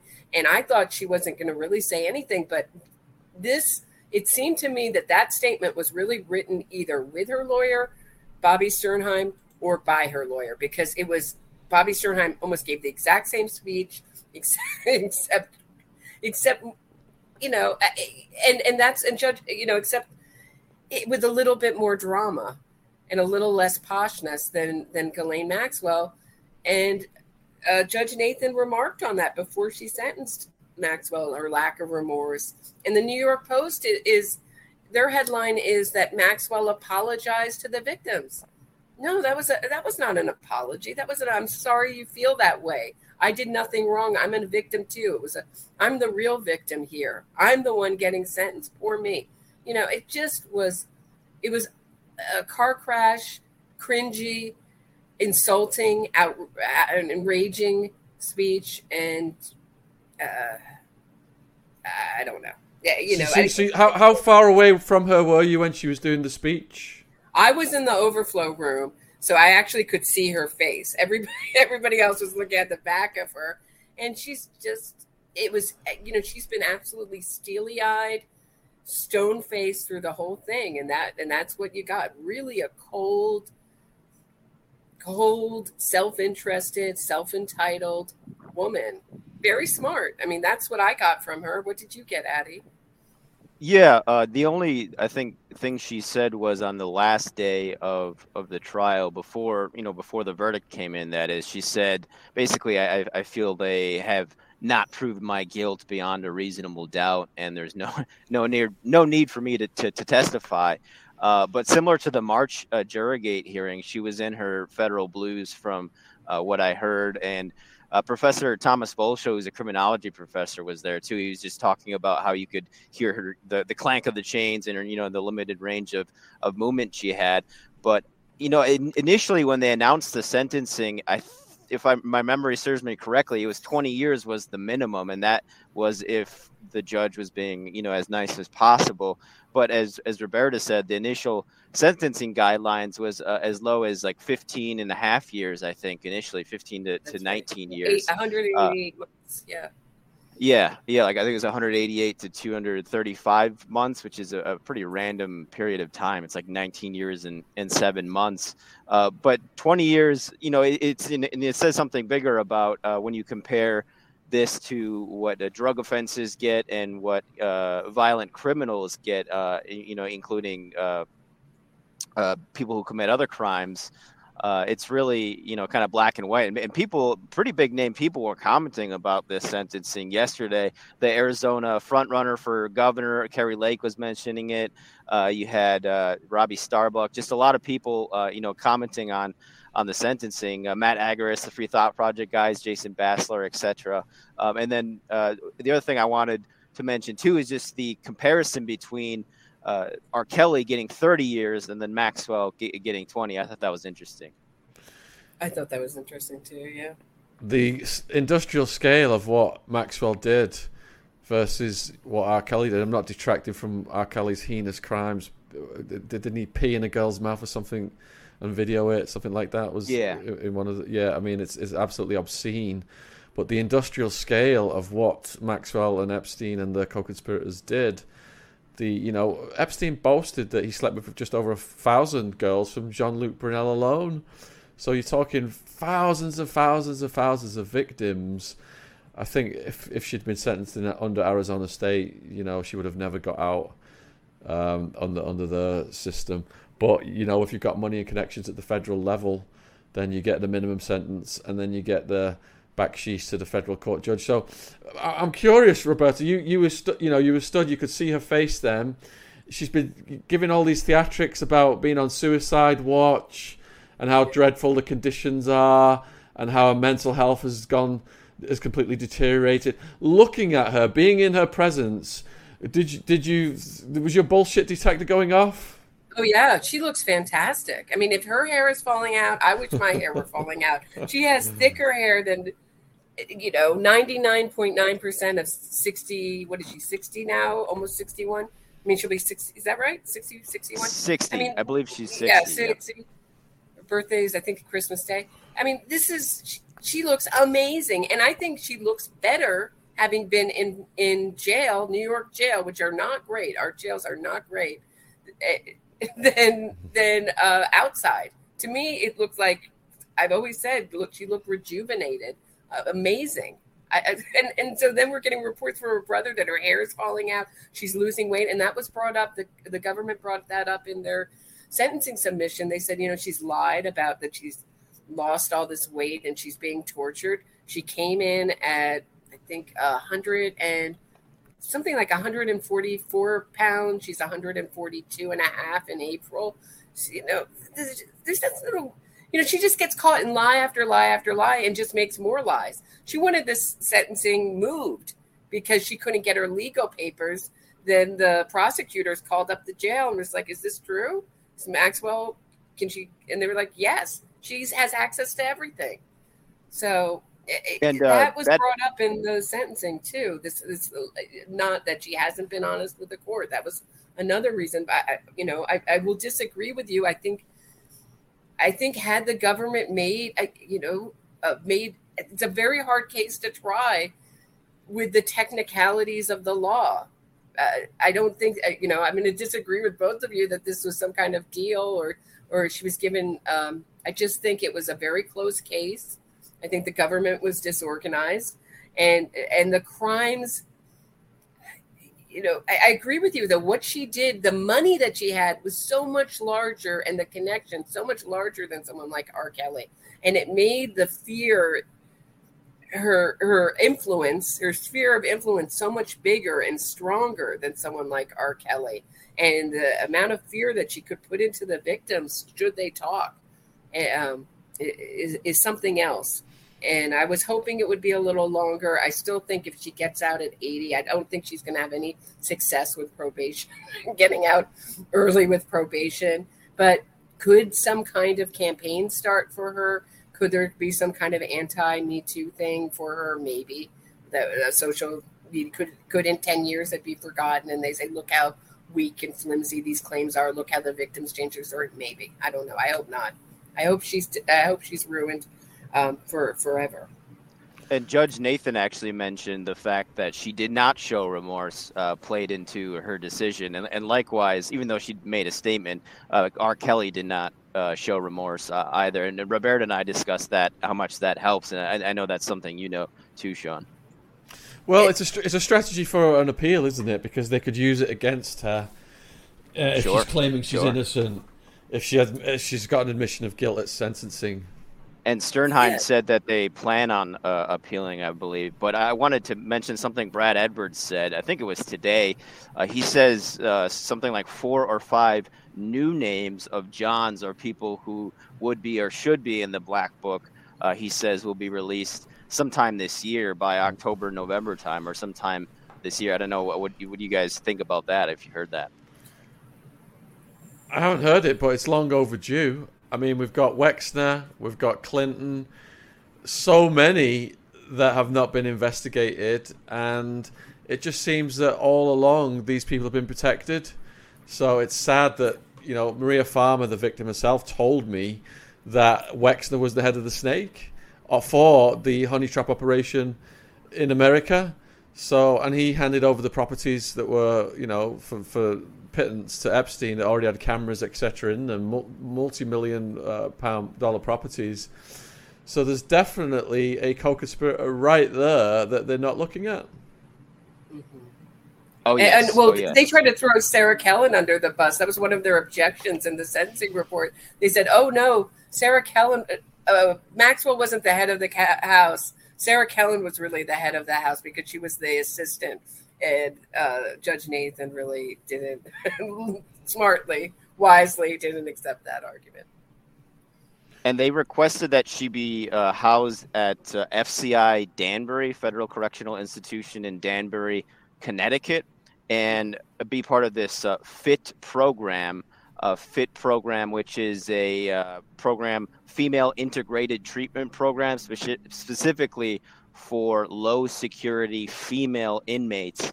I think only at Danbury Correctional Institution in Connecticut. So, and that's something Roberta mentioned too. I think it's kind of a cushier prison situation. It's a satellite work camp, again, strictly for women. And she'll be doing time with Claire Bronfman from the NXIVM cult, another trial that I covered. So that'll be interesting to see those two. The two heiresses, rich heiress, the Seagram's heiress will be there. So it'll be interesting to see if they get to be friends. If Maxwell really has any friends, I don't know. Make alliances more like, right? What's the possibility that she could end up like Jean-Luc Brunel and Epstein? What do you think, Roberta? I didn't think that. I thought they did everything in their power to make sure that didn't happen in New York again. That was, but I don't know how strong Danbury is with. I think everybody knows how bad it's going to look if something like that happens. I couldn't believe Jean-Luc Brunel. I mean, I was shocked. So I can be shocked again. Anything can happen in this story. It's a wild story. Yeah. I think Roberta's right, and the other condition they had was to a certain degree placate the demand of the populace worldwide for some justice in this situation. So they did, I think, as little as they could legally or in terms of justice, while at the same time her omerta, as the Italians called it, which Nick Bryan actually mentioned in his tweet yesterday, basically bought her life, and then more or less light sentence. You got a question from one of the viewers here. So, when Maxwell appeals, could it backfire? Could she possibly get more time? That's from Verity Love. No. Her sense. My understanding is the appeal is not on the facts of the case, but that you appeal on technical issues, on things that, like juror misconduct, things like that. So I don't think it would have. I would have to ask a lawyer. I'm not a lawyer.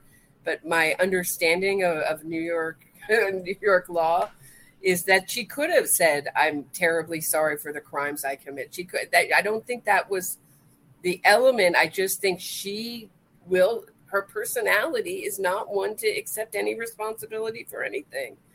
They'll be appealing on, technical things. This wasn't heard. This wasn't filed correctly. This wasn't, I hope the government crossed all their T's, and because if she gets out, I think people would be outraged. Don't you, Addie?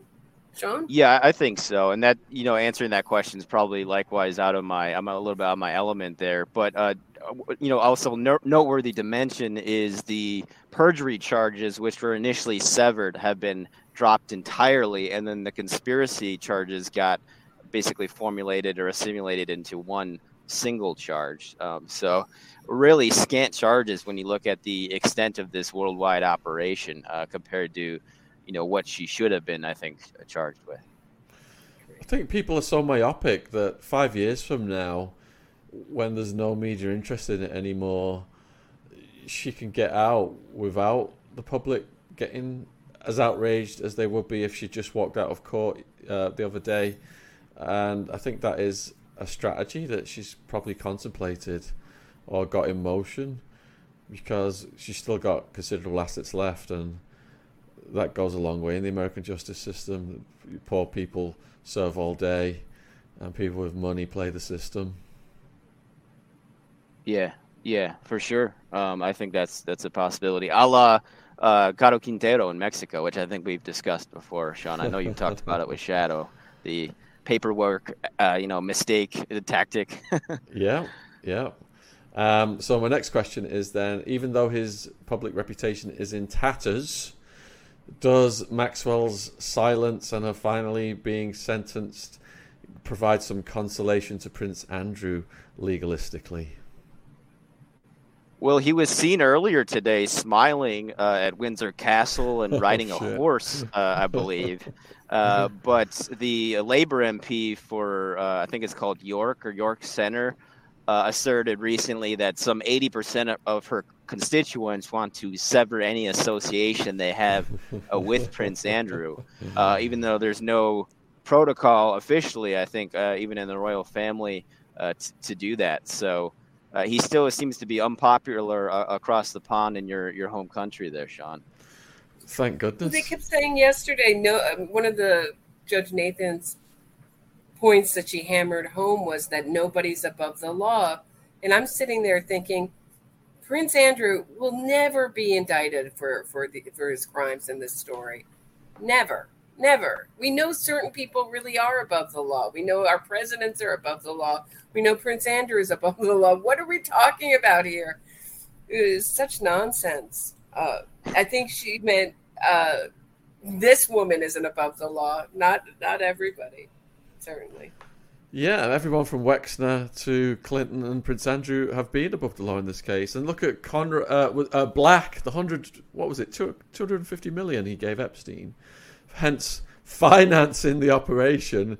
And he's, nothing's happened to him whatsoever. People in the beginning, people were like, "Where's Epstein's money come from?" Well, that was a bloody huge chunk of it right there. But why are they giving him? He's giving him the biggest townhouse in New York. Nobody's giving me. I live in New York City. Nobody's giving me a townhouse like that. Why? I mean. And he also, I don't know if it was Black's money he did it with, but he gave a loan to the current Norwegian ambassador and her husband, Mona Juul and Terry Rod Larson, like $130,000 or something. And then he spent $150,000 bringing UN hotshots to Broadway to see work done by Ambassador Juul as well, which has yet to be explained. And furthermore, and I want to give a shout out to Matthew Lee on this, who doing the UN work, but Gutierrez, the UN Secretary General, had a representative on Maxwell's Terramar Foundation and on the board, which was just a board of 5 people. But I think it's noteworthy to mention, too, in terms of the power players. Well, huge thank you, Adi and Roberta. We've run out of time. Do you want to tell the viewers where they can find you, follow you, and read your stuff? Oh, I'm at Roberta Glass, True Crime Report. I have a podcast. It's on a zillion different platforms, iTunes. I'm still on YouTube before they kick me off. I think that about does it. Well, I'm on YouTube. Good luck with YouTube. Yeah, I'm on my 10th channel, so people can check me out on YouTube if they want. I'm also on Rockfin. Twitter's my biggest reach, One Addy Ads. Facebook, One Addy Ads. Patreon, Buy Me a Coffee, Venmo, Cash App. Buy Me a Coffee for non-Americans is a good spot to go. And then I'm on Telegram as well. So that's where people can find me. Thanks again, Sean. Yeah, huge thank you to both you guys. Again, it's such an important case that the mainstream media is choosing not to focus on too much. And you guys are carrying that torch and keeping it lit and shining a light on these evil bastards when others are too cowardly to do so. So we really salute what you're doing, and I urge the viewers who are watching to follow your socials and support your work. So cheers, have a great day wherever you are in the world, and thank you for coming on. Thanks, Sean. Thank you. Cheers, guys. Bye. All right, and thus ends Atwood Unleashed number 65. It's been an amazing, eclectic hodgepodge of brilliant guests organised by Ash, who may have gone bed already. He said he was getting a bit drowsy. He does stay up until the middle of the night in the Philippines to get this done. So massive thank you to him. Massive thank you to Andrew Gold, because my back wouldn't be able to take 4 or 5 hours of this. Massive thank you to Andrew Gold. He's really in his element these days, and on the ball with the guests. It's fantastic just to see everything just expanding for everyone, and his followers expanding on his channel and on his Twitter and on his TikTok. So all of his links are in the description box of all of our videos on the YouTube version. So please support our co-hosts. Thank you for all of your amazing questions, especially Patreons. And thank you for supporting us, helping us build this community and exposing these NWO bastards. So until next week, when we've got even more fantastic guests arranged by Ash, I will see you all then. Take care out there wherever you are in the world. Much love and respect. Cheers. Thanks for watching. Bye-bye.